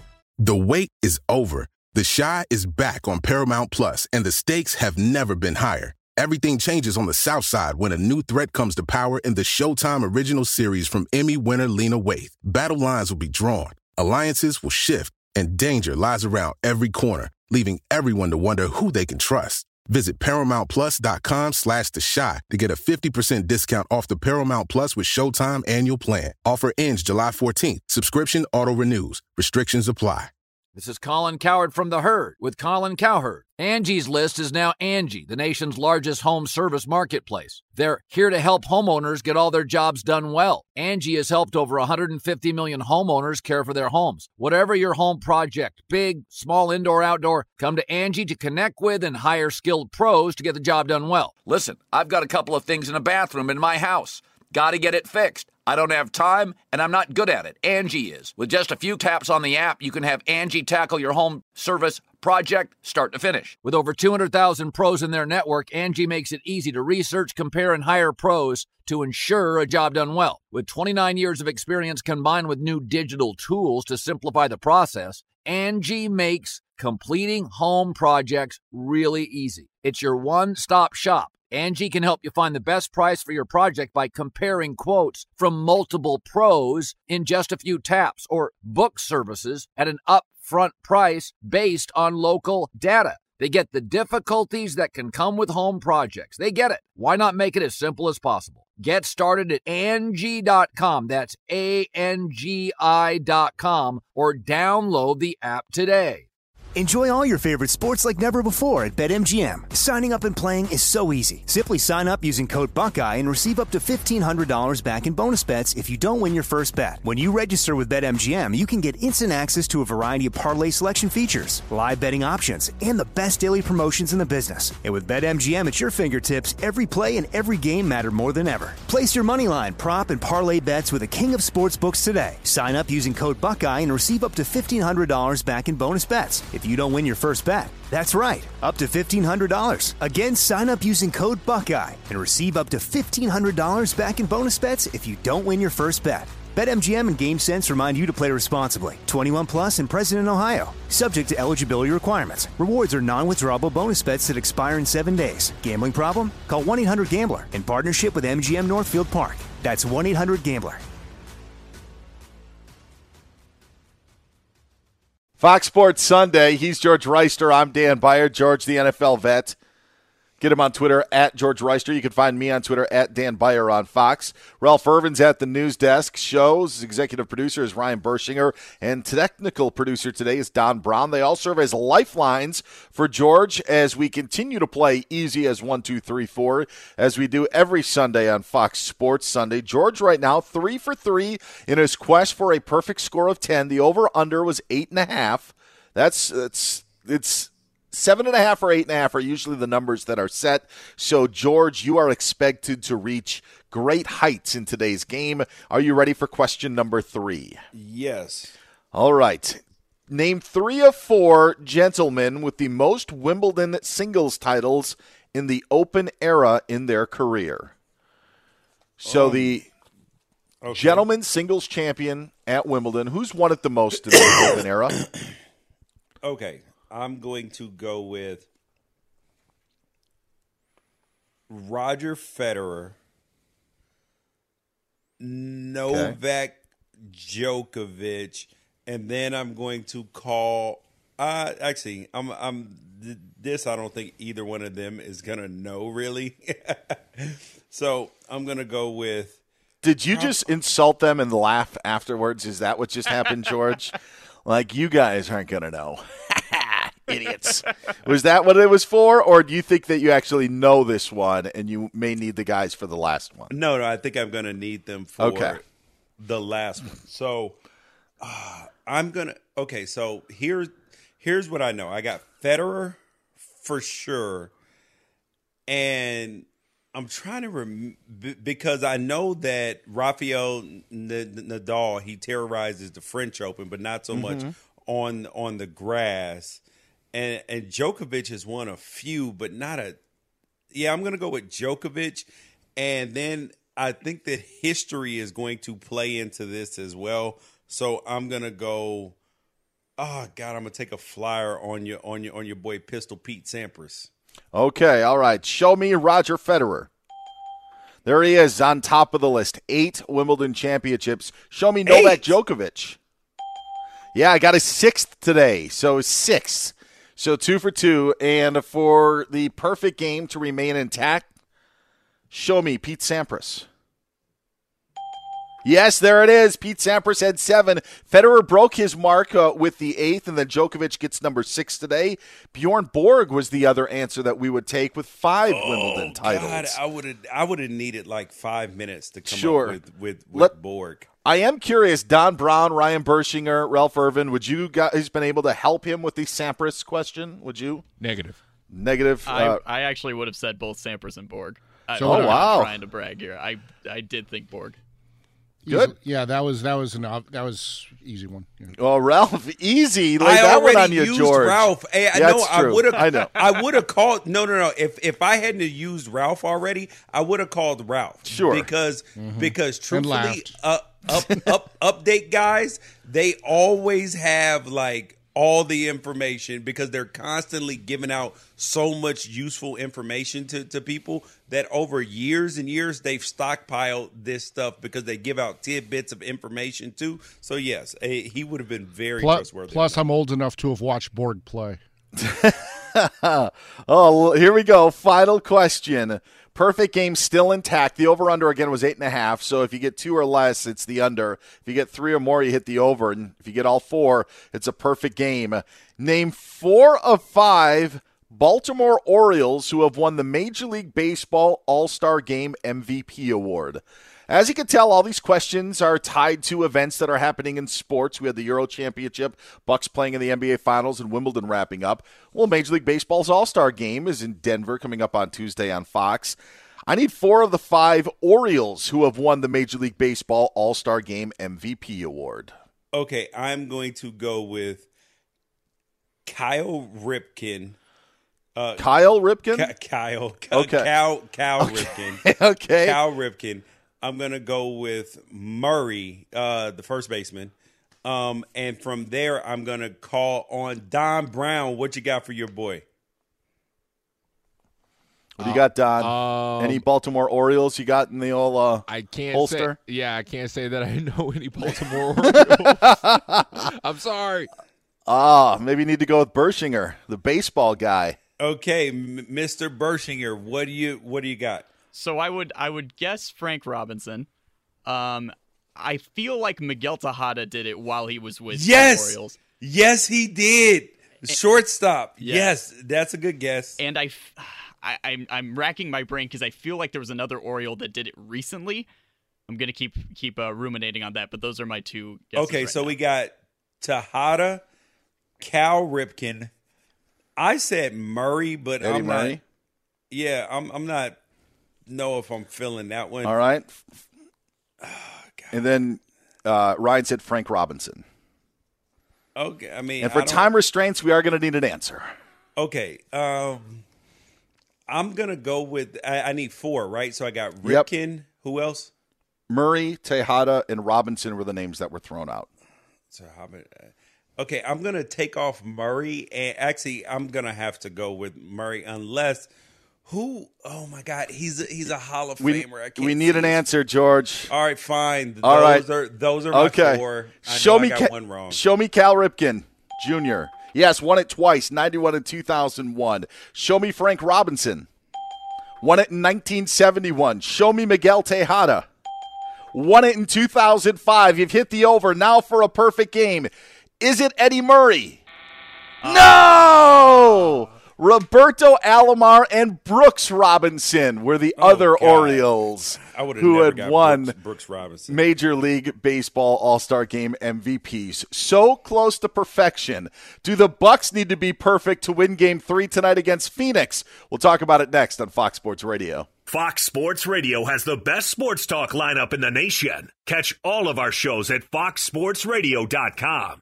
And within the iHeartRadio app, search FSR to listen live. An hour away from Game 3 of the NBA Finals, the scene shifts to Milwaukee. Bucks and Suns. Suns up 2-0 in the best-of-7 matchup. George Reister feels the game is going to be taking place in one fashion tonight. I believe it will be played out in a different fashion. We shall discuss.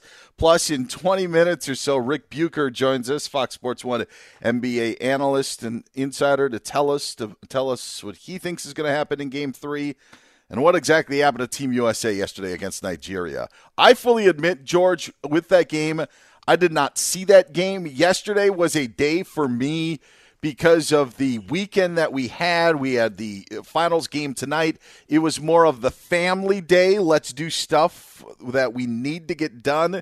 So the USA-Nigeria game, not even on my radar to watch. And then when I check social media, it's, US is down 3 points with, 14 seconds left or whatever. Wait. And so, yeah, it's Are crazy. you serious? This USA-Nigeria game in an Olympic exhibition was not on your calendar? Right? Are you kidding me? Yes, I know. How could you miss a tune-up exhibition Olympic game when all of the players, even in the Olympics, aren't even there yet? Like how?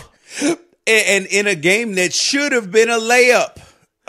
You looked at the starting 5 and you're like, okay, that's good enough to win. And the interesting part, which is actually what I love about where we are in sports right now, is that yes, America, we do have the best basketball players overall.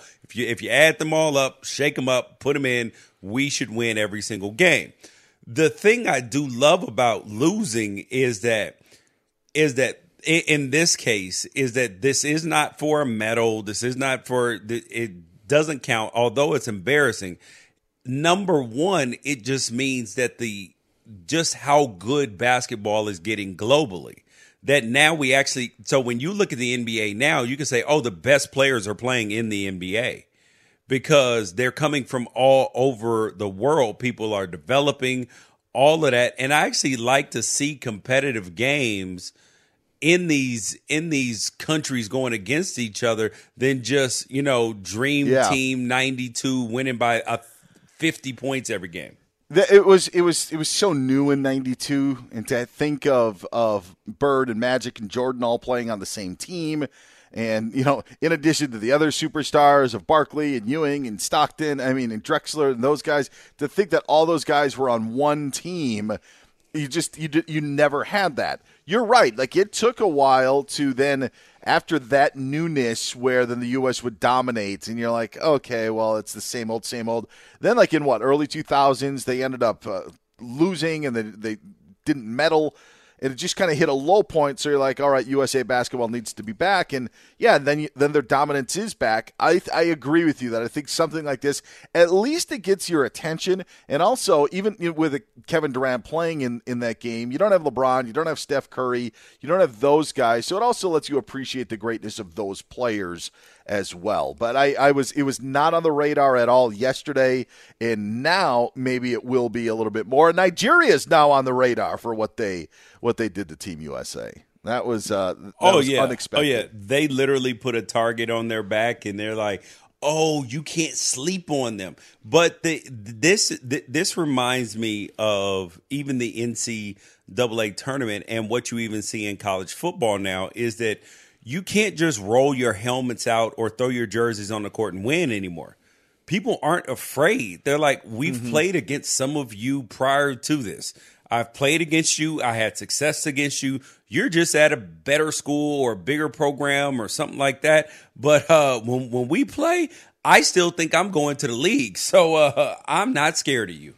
He's George Reister. I'm Dan Beyer. Do you not being scared, but I'm just now switching gears to the NBA Finals.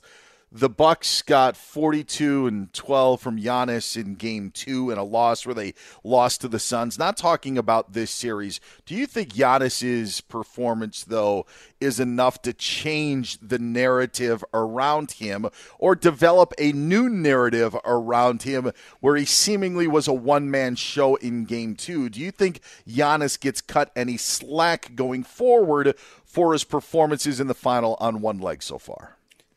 If he does not obviously the same stat line, because 42-12 is big time. Mm-hmm. If he goes 36-14, yeah, it'll change a little bit of the narrative. He keeps performing like this while he's hurt, because then you're going to be pointing at Chris Middleton, you're going to be pointing at Drew Holiday, you're going to be pointing at Mike Budenholzer. Because if I'm the Suns, I'm happy with the way last game went with Giannis, because Giannis put up 42 points, but then he turned back into that point guard role. Like, I'm going to go get a bucket. It turned like horse blinders on to where I'm not even paying attention to my teammates at all. So if I'm playing against him, I'm like, cool, fine. Let Giannis get 50. If we can hold Chris Middleton to 11 and Drew Holiday to nothing as well, or a bad shooting day, then we win, no matter how many Giannis scores. I agree with you on what the Suns would take. I don't think that's how it played out in Game 2, though, because the Bucks had an atrocious second quarter. And this is why I do think that the narrative for Giannis will somewhat change. Not completely if they don't win an NBA title, because then you're looking at a guy who has never won an NBA title and you kind of forget on how they perform. But I think that to your point of the criticism coming to Middleton and Holiday, that will be fair. The Bucks only scored 16 points in that second quarter, and Giannis had 20 of his 42 in the third. So what I think ended up happening was Milwaukee and Giannis is basically like, all right, I need to take this bad boy over because we aren't doing anything in the first half, or at least in that second quarter. They played pretty even in the first quarter, but in the second quarter they were atrocious. They were not hitting shots. So it's not like those guys weren't in rhythm. They had already kind of not gotten into the rhythm, and Milwaukee had tried to make a concerted effort to get the ball in the paint early on, and Phoenix was just on fire shooting from threes, and it made it a close first quarter. Then the Bucks try to hit some of their outside shots in the second quarter, and they're not falling, and that's not Giannis's fault that they didn't get into a rhythm. I actually think he saved them and made it a game because of his 20-point third quarter. So I don't think that Giannis took them out of the game. I think that Holiday and Middleton need to have a brunt, to share a load of that responsibility, because if Giannis doesn't have that 20-point third quarter, they are likely losing by 20 or more with the way how sure. Phoenix shot the ball in Game 2. So yeah. I think it changes a little bit with Giannis. Yeah, I like. There comes a point where you're like, okay, a dude can only do so much. He's got to get some help. But I think that Chris Middleton and Drew Holiday, if they don't have another good game, then they'll get a little bit of criticism, but I think Mike Budenholzer is going to get the lion's share of it, because if you can't get your other guys going, that means that your offense is stagnant. I mean, it was Giannis saving the day, like you said, in the third quarter to just even keep the game close. So then that reflects poorly on Budenholzer, because it's like, okay, fine, get some sets, get your guys some easy looks, all of this. And part of the other thing I thought was weird was that, remember, he decided, I don't know whether it's Drew Holiday that decided this or whether it was Coach Bud. Drew Holiday picked up Chris Paul full court every single possession, or Devin Booker, whoever he was on, and harassed them up the court. That actually makes a player expend so much energy. I actually think that that's part of the reason he shot so poorly, is that he was tired. Is that he's got to go play offense after expending all that defense, and all that defense didn't do anything to Chris Paul and Devin Booker because they shot the ball well. Yeah, there is a balancing act on what you can do defensively and what you can do offensively. It's kind of like PJ Tucker. Like, honestly, you expect PJ Tucker to use 98% of his, let's just say, power, if you want to use a video game, on playing defense. And then the other 2% is maybe if he can hit a corner three. But that's what, PJ Tucker is on the floor not for offensive purposes. He's on there for defensive purposes. With Holiday, yeah, maybe you got to balance it a little. I mean, despite him being a first-team all-defensive player like he is, maybe more of that responsibility than of him being on defense and slowing Chris Paul, who, by the way, was a bit frustrated, did not have as good of a game 2 as he did of game 1. Maybe that's where Holiday needs to be, but then you have to pick it up with, then Chris Middleton's the one to pick it up. But I just think of the Giannis thing, and what ends up happening is when you don't see a player very much, and now he's on the biggest stage, and the playoffs and the NBA Final, the biggest stage, you get more of a sense of a player. And what have we seen from Giannis in the last 2 playoffs? The Miami Heat packing the lane last year and him turning the ball over, the Bucks just being out of sync. So that narrative starts to build. But now on the biggest stage, for him to play like he has with a bum knee, and now everybody's seeing that, I do think it changes it. How long it's going to last, George, I don't know. I mean, if he doesn't win a title, that's still going to be over his head because he's a 2-time MVP. But I just think in what happened in Game 2 specifically, and also in Game 1 when we didn't even know if he was going to play, I think the tide has turned a little on the criticism that Giannis was taking. I think that people have more of an appreciation for what he's done in these first 2 games of the NBA Finals. I definitely appreciated him more. I was like, and I'm a guy who likes Giannis. Mm-hmm. I was like, whoa. I was like, this is pretty damn impressive. And the thing I like about him the most, Dan, is that he just has a bunch of DGF in him. He doesn't care whether he misses a free throw and then he airballs it and then the crowd is booing and laughing. He's like, nope, I'm going to go right back up. I'm going to go to the hole again. I'm going to continue to shoot free throws. Like, he doesn't get that what Ben Simmons did this playoffs where he got mentally broken. It doesn't matter what happens bad or what doesn't go right. There's no breaking Giannis mentally. I think that the chance and the counting of the numbers has helped him in shooting the free throws, because now you have like a tempo. Rhythm. Yeah, okay, when I'm at 8, I can start my process, and 9 and 10, and then follow through at 11 or 12. But he was 11 of 18. Not that that's great, but it could be a lot better than what, 4 of 18, or just an atrocious night that you could have at the line. And it's been that way, I think, recently, where he has shot better with that count. He's maybe sped it up a little, which some people have felt that he's done, but I actually think it just allows him a little bit more tempo, kind of like in the golf swing when you think about that. Think about it that way. I think the counting has actually helped Giannis, especially with the Phoenix fans doing it in such a nice, smooth cadence. So 1, 2, 3, 4, and then he kind of gets into it. I think it's helped a little bit. It won't matter tonight because the Bucks fans won't be counting when Giannis is at the free throw line. His Game 3 is at 5-serve for him in Milwaukee. So if he shoots the ball poorly from the free throw line in this game, you may be on to something. We'll watch it. We'll see. I think home rims will help. I think that. Yeah, he was 11 for 18. I think last game. If he shoots worse than 11 for 18, because he's going to get 18 free throws again. So yeah, especially tonight. Yeah. Oh, with the Scott Foster, Chris Paul might foul out in the first half.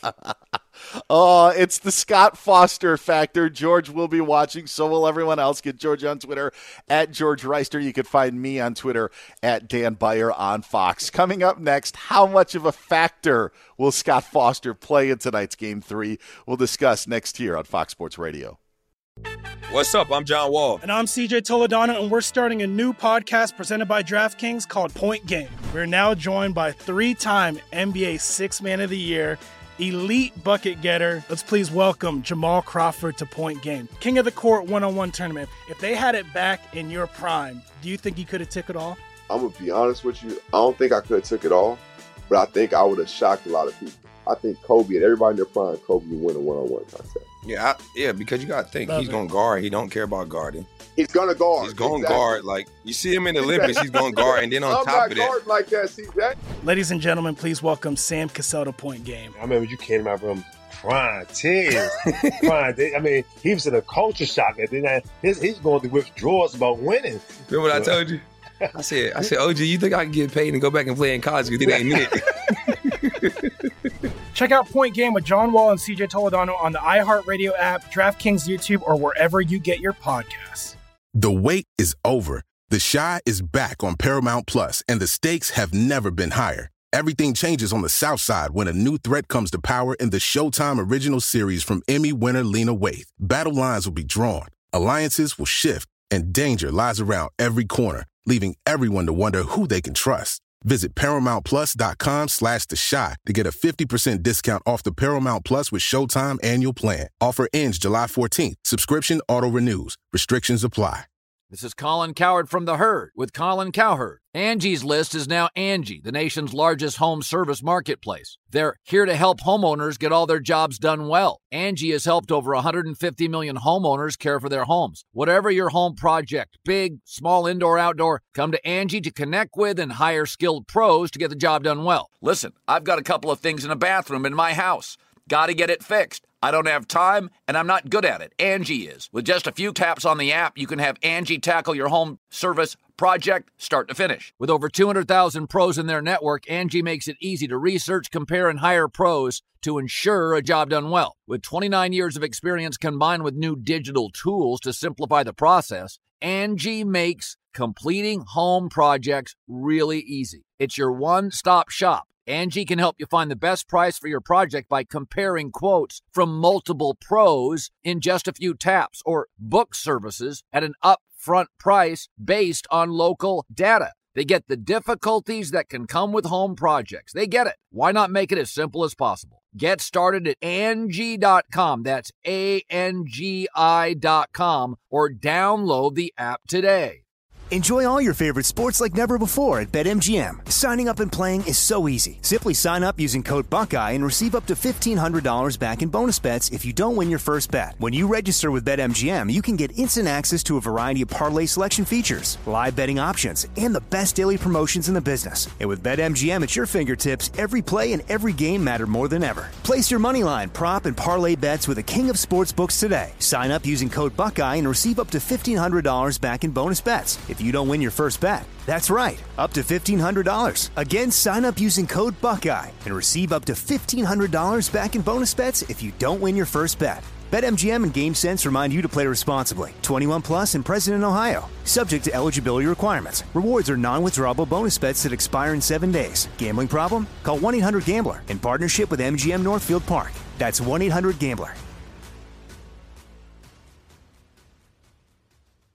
He's George Reister. I'm Dan Beyer. Game 3 of the NBA Finals coming up at the top of the hour. It's Game 3 of Milwaukee. Suns up 2-0. Get George on Twitter at George Reister. You can find me, Dan Beyer, on Twitter at Dan Beyer on Fox. Joining us now to talk about Game 3 of the NBA Finals and what we could expect, Fox Sports 1 NBA insider, and heck, our Fox Sports Radio NBA insider, Rick Bucher, joins the program. Hey, Rick, happy Sunday. How are you? I am doing well. We've had some amazing soccer matches today. We got the Bucks and the Suns coming up. So what's not to like about this Sunday? Well, I'll tell you what. George Reister has been salivating. I'm just gonna set it up for George for you, Rick, about tonight's Game 3 and what he loves with the juicy details. Go ahead, George. Tell Rick why you're excited about tonight. Well, because we have Scott Foster on the call, so that means as the series should be 2-1 after this, right? Exactly. It's a foregone conclusion. But the question is, did Chris Paul actually break the curse in the series against the Clippers? Because even though Chris Paul didn't play, the Suns still won with Scott Foster reffing. So that's my question for you, Rick. Is it broken, or does Chris Paul actually have to play in the game for the Scott Foster curse to potentially be broken? Oh, hell yeah, he has to play. And in fact, Scott Foster, knowing that the Suns won, even though Chris Paul didn't play, is probably going to double down and make sure that the streak stays alive. No, I will say this. I hate when these things come up because it feeds into conspiracy theories. And I know Scott pretty well. I know the referees. I know most of the referees really well. And had a chance to ref in the D League on a short stint for a story. So I know what goes into the job, and I know the idea that they have, particular vendettas or any of that is the job is just too hard to keep track of that. And these guys' integrity is too great. But that said, I hate when something like this comes up because it does create this, and in some ways it creates a pressure on Scott Foster. Like, how does he officiate the game knowing that everybody's going to judge every call he makes based on the preconceived notions that he's got it out for Chris Paul in particular and the Suns in general when Chris Paul is playing for them. Rick Bucher joining us here. Do you think the two other officials on the court know it? Oh yeah, everybody knows it. Sure. I mean, look, but you know what I mean, though, Rick. Like, I mean, like, yeah. Are they affected at all by it? I don't know how they could be affected by it, other than, as with any teammates, they're probably supportive of Scott. If there's ever a call, because look, I'm sure I guarantee you this: Scott is going back and he's double checking every call to say, did I get that right? Like, am I somehow? Because here's the thing. So now you start fighting against. Am I calling it to show that I'm not going to be intimidated from calling it the way I see it, or am I going to go? How do I balance it? How do I not keep it out of my mind that people are judging me on those calls? Because I can tell you, like, way back in the day, and this is before there was so much scrutiny of the referees. B.J. Armstrong told me there was a particular referee who he went up to before the game and said, "You know what I like about you? I like the fact that when you're not afraid to make that tough call, that tough charge call on the home team in a tough situation." And at some point in the game, there was that exact play. The ref made the call, and he looked over at BJ and he winked.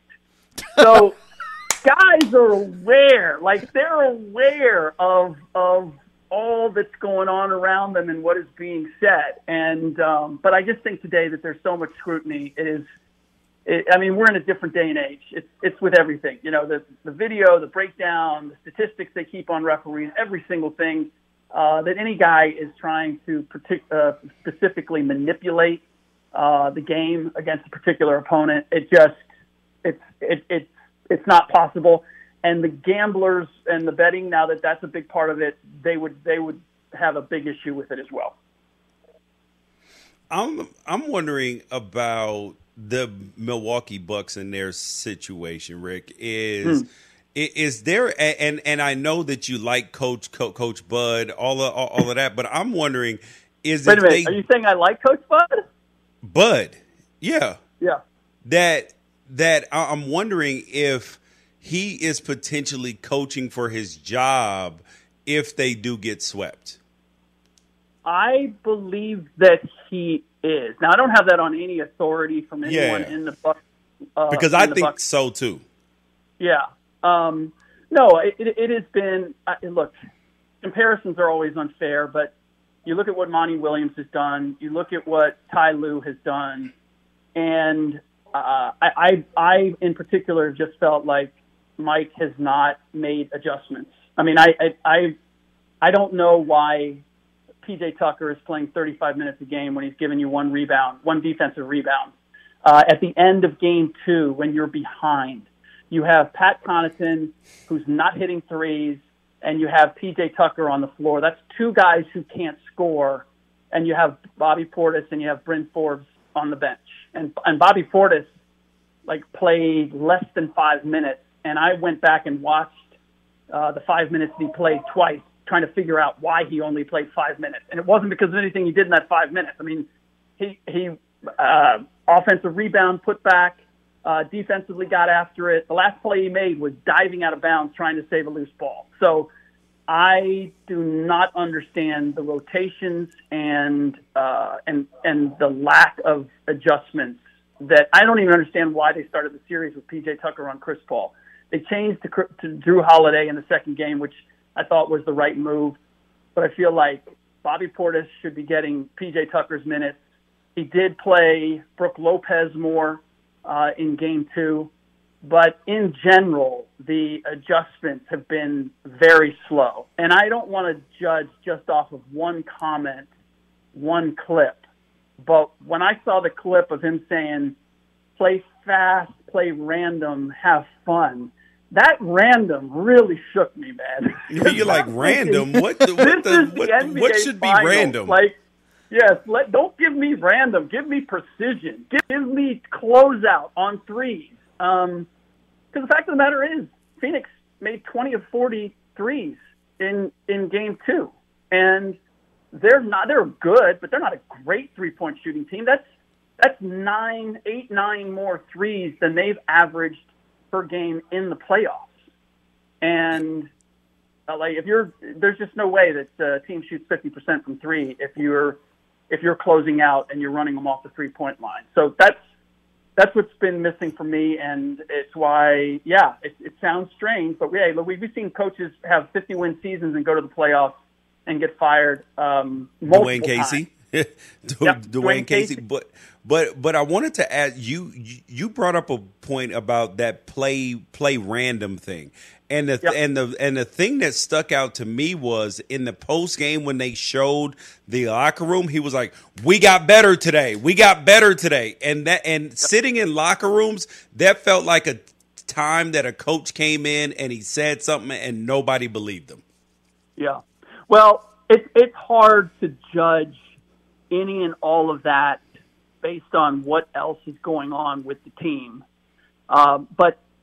So I don't, again, for the same reason that I don't want to make too much. I want to point out the random, but I don't want to make too much of any one thing.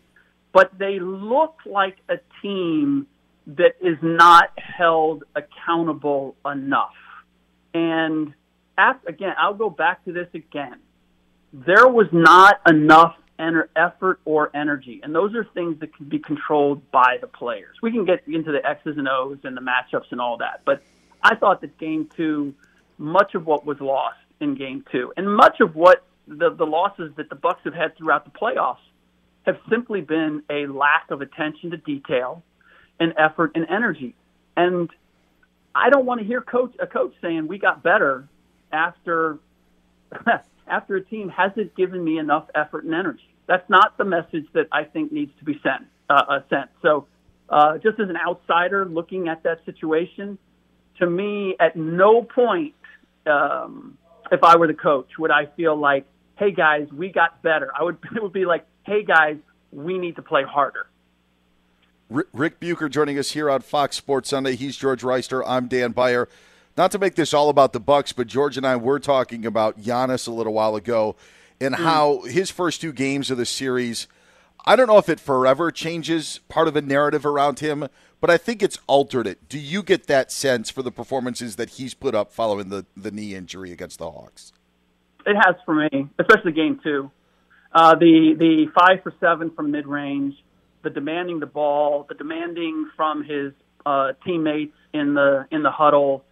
the continual attack of the rim to get fouled and go to the free throw line. Like, those are all things that I saw glimpses of this season. And I'm sure I've been on with you guys at some point and talked about how this is the first year that I voted for Giannis Antetokounmpo or put Giannis at the top of my MVP ballot for the very reason that what we saw in Game 2, I saw at various times during the season in big games. And that's what I needed to see to believe that he was a true MVP.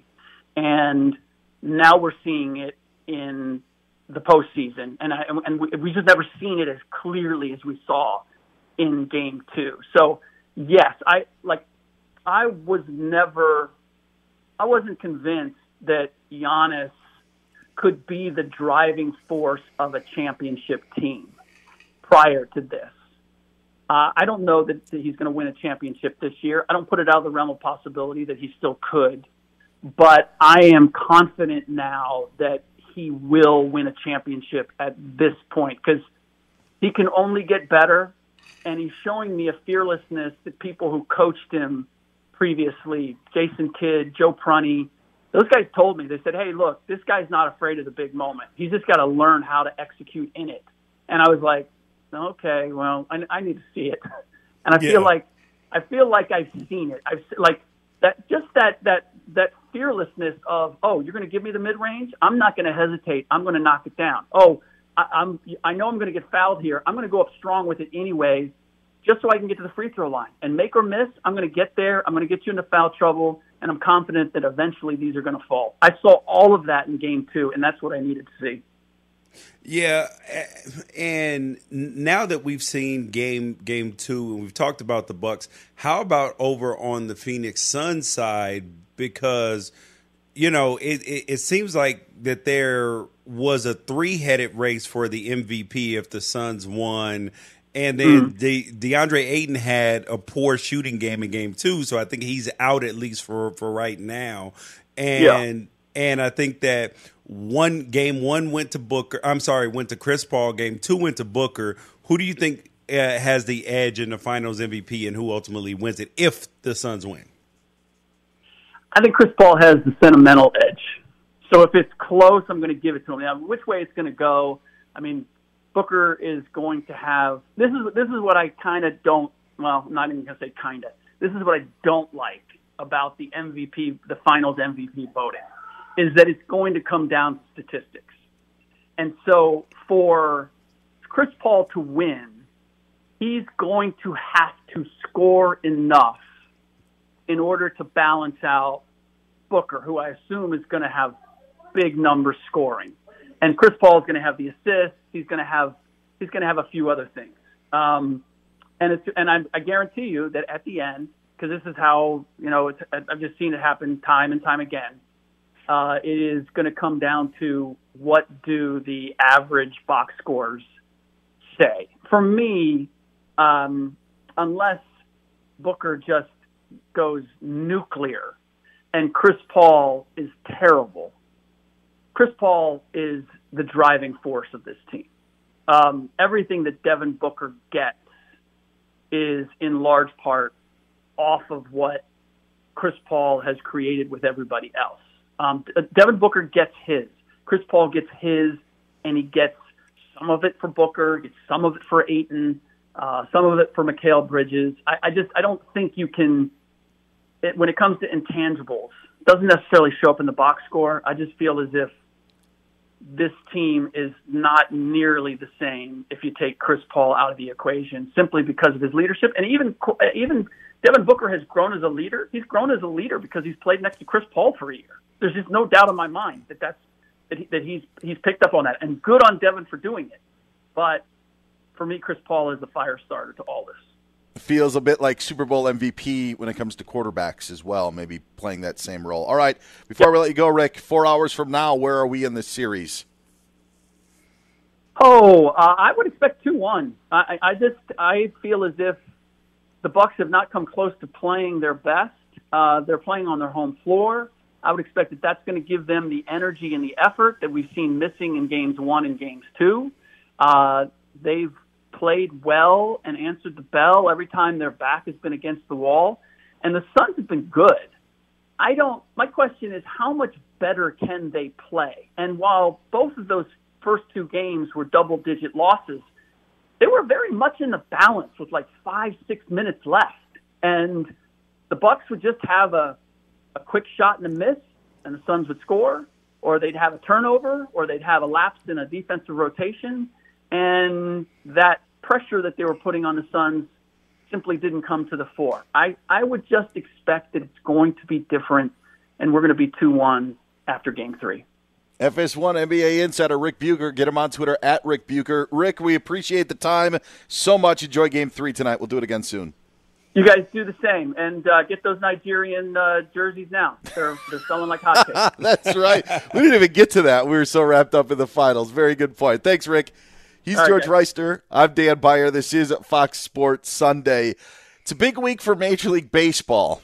Or is it? We'll talk about that after Ralph Irvin gives us the latest of what's going on this Sunday. What's happening, Ralph? Well, just 2 games before the All-Star break begins. They are in the 9th inning in both. The Angels with a 7-1 lead at Seattle trying to close out the Mariners, while the Dodgers put together a 3-run 8th inning, capped by Chris Taylor's RBI single, and they're tied with Arizona now.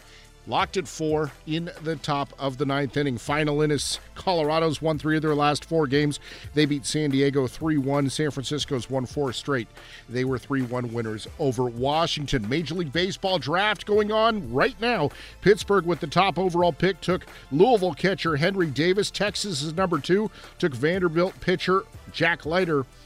At number 3 was high school pitcher out of Oklahoma, Jackson Jobe, going to Detroit.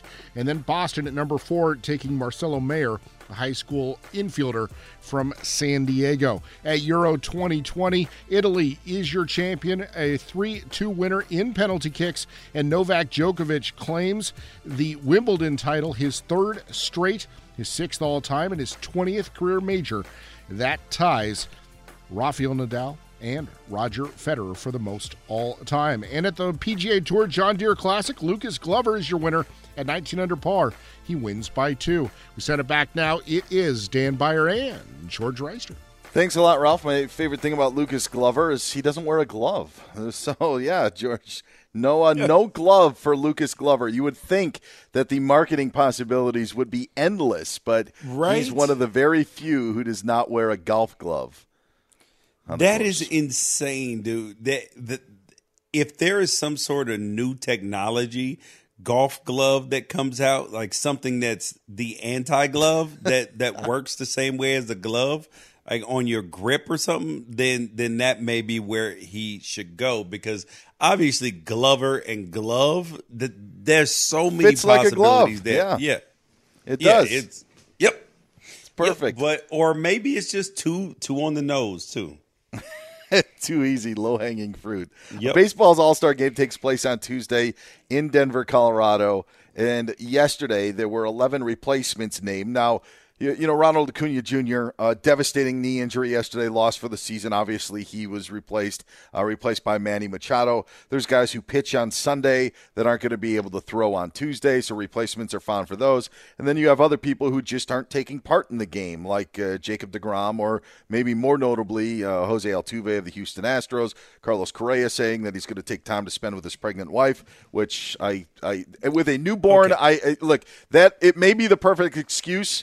But I'm just saying I am not going to throw shade at that. But a lot of names missing. He came up with something that everybody could be like, oh, okay, well, that's a good point. But Jacob deGrom, he's been kind of dealing with injuries all season. That makes sense. But Jose Altuve and Carlos Correa, they didn't want to face the music. They didn't want to be booed. That's my firm belief that they took this opportunity to not be booed by the fans, one, and also they needed some additional time to figure out a new scheme for this postseason. Jeez. I'll say this. I think they've gotten booed wherever they've gone. I think they've already dealt with that. Yeah, maybe you don't want it on a national stage, but what can you do? I think it was more about the players in the clubhouse, about the other guys from the other team that maybe they just didn't want to deal with it. Yep. And they're going to that's have to be around some Dodgers players. They're going to have to be around other players, and sure. And also this is prime time where they can kind of be secretive and come up with some new wearables or their new version of the trash can for 2021 for the postseason. Break it out. He's George Reister. I'm Dan Beyer. A lot of new All-Stars, 40 first-time All-Stars going to make their debut in Denver on Tuesday night in the game. And again, you can see on Fox, Home Run Derby taking place tomorrow. And really, it's just going to be Shohei Ohtani Fest. That's what you've got in the Mile High City. Get George on Twitter at George Reister. You can find me, Dan Beyer, on Twitter at Dan Beyer on Fox. Game 3 predictions and how it plays out tonight in Milwaukee. That next year on Fox Sports Sunday. I'm Dan Beyer. He's George Reister. This is Fox Sports Sunday. Find me on Twitter at Dan Beyer on Fox. You could get George on Twitter at George Reister. Game 3 of the NBA Finals tipping off just after the top of the hour. Suns go to Milwaukee to take on the Bucks. All right, how does it play out tonight, George Reister? I think that the Bucks either come out and fight really, really hard, right? But I know that Giannis will. But I'm saying, like, fight hard in terms of play well. I think that they will either come out and play really, really well and make it a close game and then win a close one, or they're going to get their doors blown off. I don't think that there's a whole lot in between. And by getting their doors blown off, I mean what's happened the last 2 games. Would you say that the last 2 games in the second half, that even though Milwaukee pulled it within like single digits on both, that it wasn't particularly close in the second halves? I don't think that there was a legitimate threat. I think that Milwaukee hung around. But you never felt like, oh, they're close to over the hump. It just wasn't. Yeah, correct. Yeah, and that's what I mean by their doors being blown off. It's because they lost by 13 in game 1. They lost by 10 in game 2. Phoenix scored 118 in both of those games. I think that you could be looking at a similar score in game 3 where it's not particularly close or threatened. Or I think that the Milwaukee Bucks win a close one, but by like 6-7 points, where they're kind of dominating in that same way. George, this is how I think it goes down. Game 1 in Phoenix was just not in the cards of the Milwaukee Bucks. They had a short rest after winning the Eastern Conference Finals, plane trips from Atlanta to Milwaukee, Milwaukee to Phoenix, and then you went up against a well-rested Phoenix Suns team. Game 1 was not in the cards despite a double-double from Giannis Antetokounmpo. Game 2, I was sure things were going to turn around for Milwaukee, and Giannis had 42 points and 12 rebounds, only to have his team let him down in a 10-point loss that, yes, saw the Bucks push in the fourth quarter, but not get close enough to Phoenix that allowed the Suns to get that 2-0 lead. But now, George, the scene shifts from Phoenix to the Brew City, the Cream City of Milwaukee. Game 3 at Fiserv Forum tonight, where the Bucks will have the fans on their side. The 50% shooting on 40 attempts from 3 from the Phoenix Suns will not occur in Game 3. Expect Bobby Portis to bring the energy off the bench tonight for the Milwaukee Bucks. Expect Chris Middleton to get off the schneid and make 3 after 3 after 3. Expect Drew Holiday to do his stuff on O and on D. Expect Brooke Lopez to open up Splash Mountain. And then expect the 2-time MVP on one leg only, to carry his team to victory. Bucks tonight on the shoulders of Giannis Antetokounmpo. Get Game 3 against the Phoenix Suns. There it is. I never in my lifetime thought that we would have an NBA Finals game in Milwaukee, and in a matter of minutes, George, it is about to happen. I have 3 words for you. What's that? Suns in 4. No, no way. So, hey, can I get a bottle of wine bet on this game 3 since you gave that impassioned speech? Hey, I did that. I did that from the heart. There is no wager that would end up being able to interfere with my passion for tonight. I told you, George, I'm not going to bet on everything. That doesn't interrupt your passion if you're betting on the team that you just proclaimed that was going to win. You just screamed from the mountaintops like you had tablets of written in stone. You know what I mean? Like that you were like you just screamed from the rafters about this with confidence brimming from every orifice. Like, how can you not bet on the game after that? No, because it is not about a bottle of wine or a delicious cut of steak. It is about your team playing in an NBA Finals game in their home arena. That's what tonight is all about, and that's what Game 3 is all about tonight, George. Okay, no so bets. You'll get a text from me about 7:45. Well, you're blocked from my phone, so it won't go through. Oh, man. No, it's going to be exciting. I can't believe that there's actually finals banners and logos inside the Bucks home arena. If only it was the Bradley Center. Enjoy Game 3 tonight, George. He's George Reister. I'm Dan Beyer. This is Fox Sports Radio. Managing your diabetes just got easier. The powerful new Dexcom G7 lets you see your glucose numbers on your compatible watch and phone without finger sticks. And because Dexcom G7 is the most accurate CGM system, you can be confident in your food, exercise, and medication decisions. And all those decisions can lead to big results like more time in range and lower A1C. Get started at Dexcom.com. Dexcom data on file 2023. If your glucose alerts and readings from the G7 do not match symptoms or expectations, use a blood glucose meter to make diabetes treatment decisions. For a list of compatible devices, visit Dexcom.com/compatibility. This is it. We've got an Amex Platinum Pro on our hands, ladies and gentlemen. We haven't seen anyone relax like this before in the Centurion Lounge. Is he connecting to complimentary Wi-Fi? Oh, my! Look at that! He is! And you will not believe where he's going next. The Amex dedicated card member entrance for the win! Unbelievable! When you get travel perks with Amex Platinum, you're part of the action. That's the powerful backing of American Express. Terms apply. Learn more at americanexpress.com/withAmex. So, should we go electric? I think we should go electrified with Toyota. Electrified? Electrified means options. Yes, we could go all electric with the Toyota BZ4X, but then there are hybrids like Grand Highlander, or we could do something in between like a RAV4 plug-in hybrid. So, Toyota is electrified diversified? Yup, and with more options for reducing carbon emissions, the closer we all get to Toyota's Beyond Zero vision for the future. Exactly how much coffee have you had this morning? Learn more about our Beyond Zero vision for the future at toyota.com/Beyond Zero.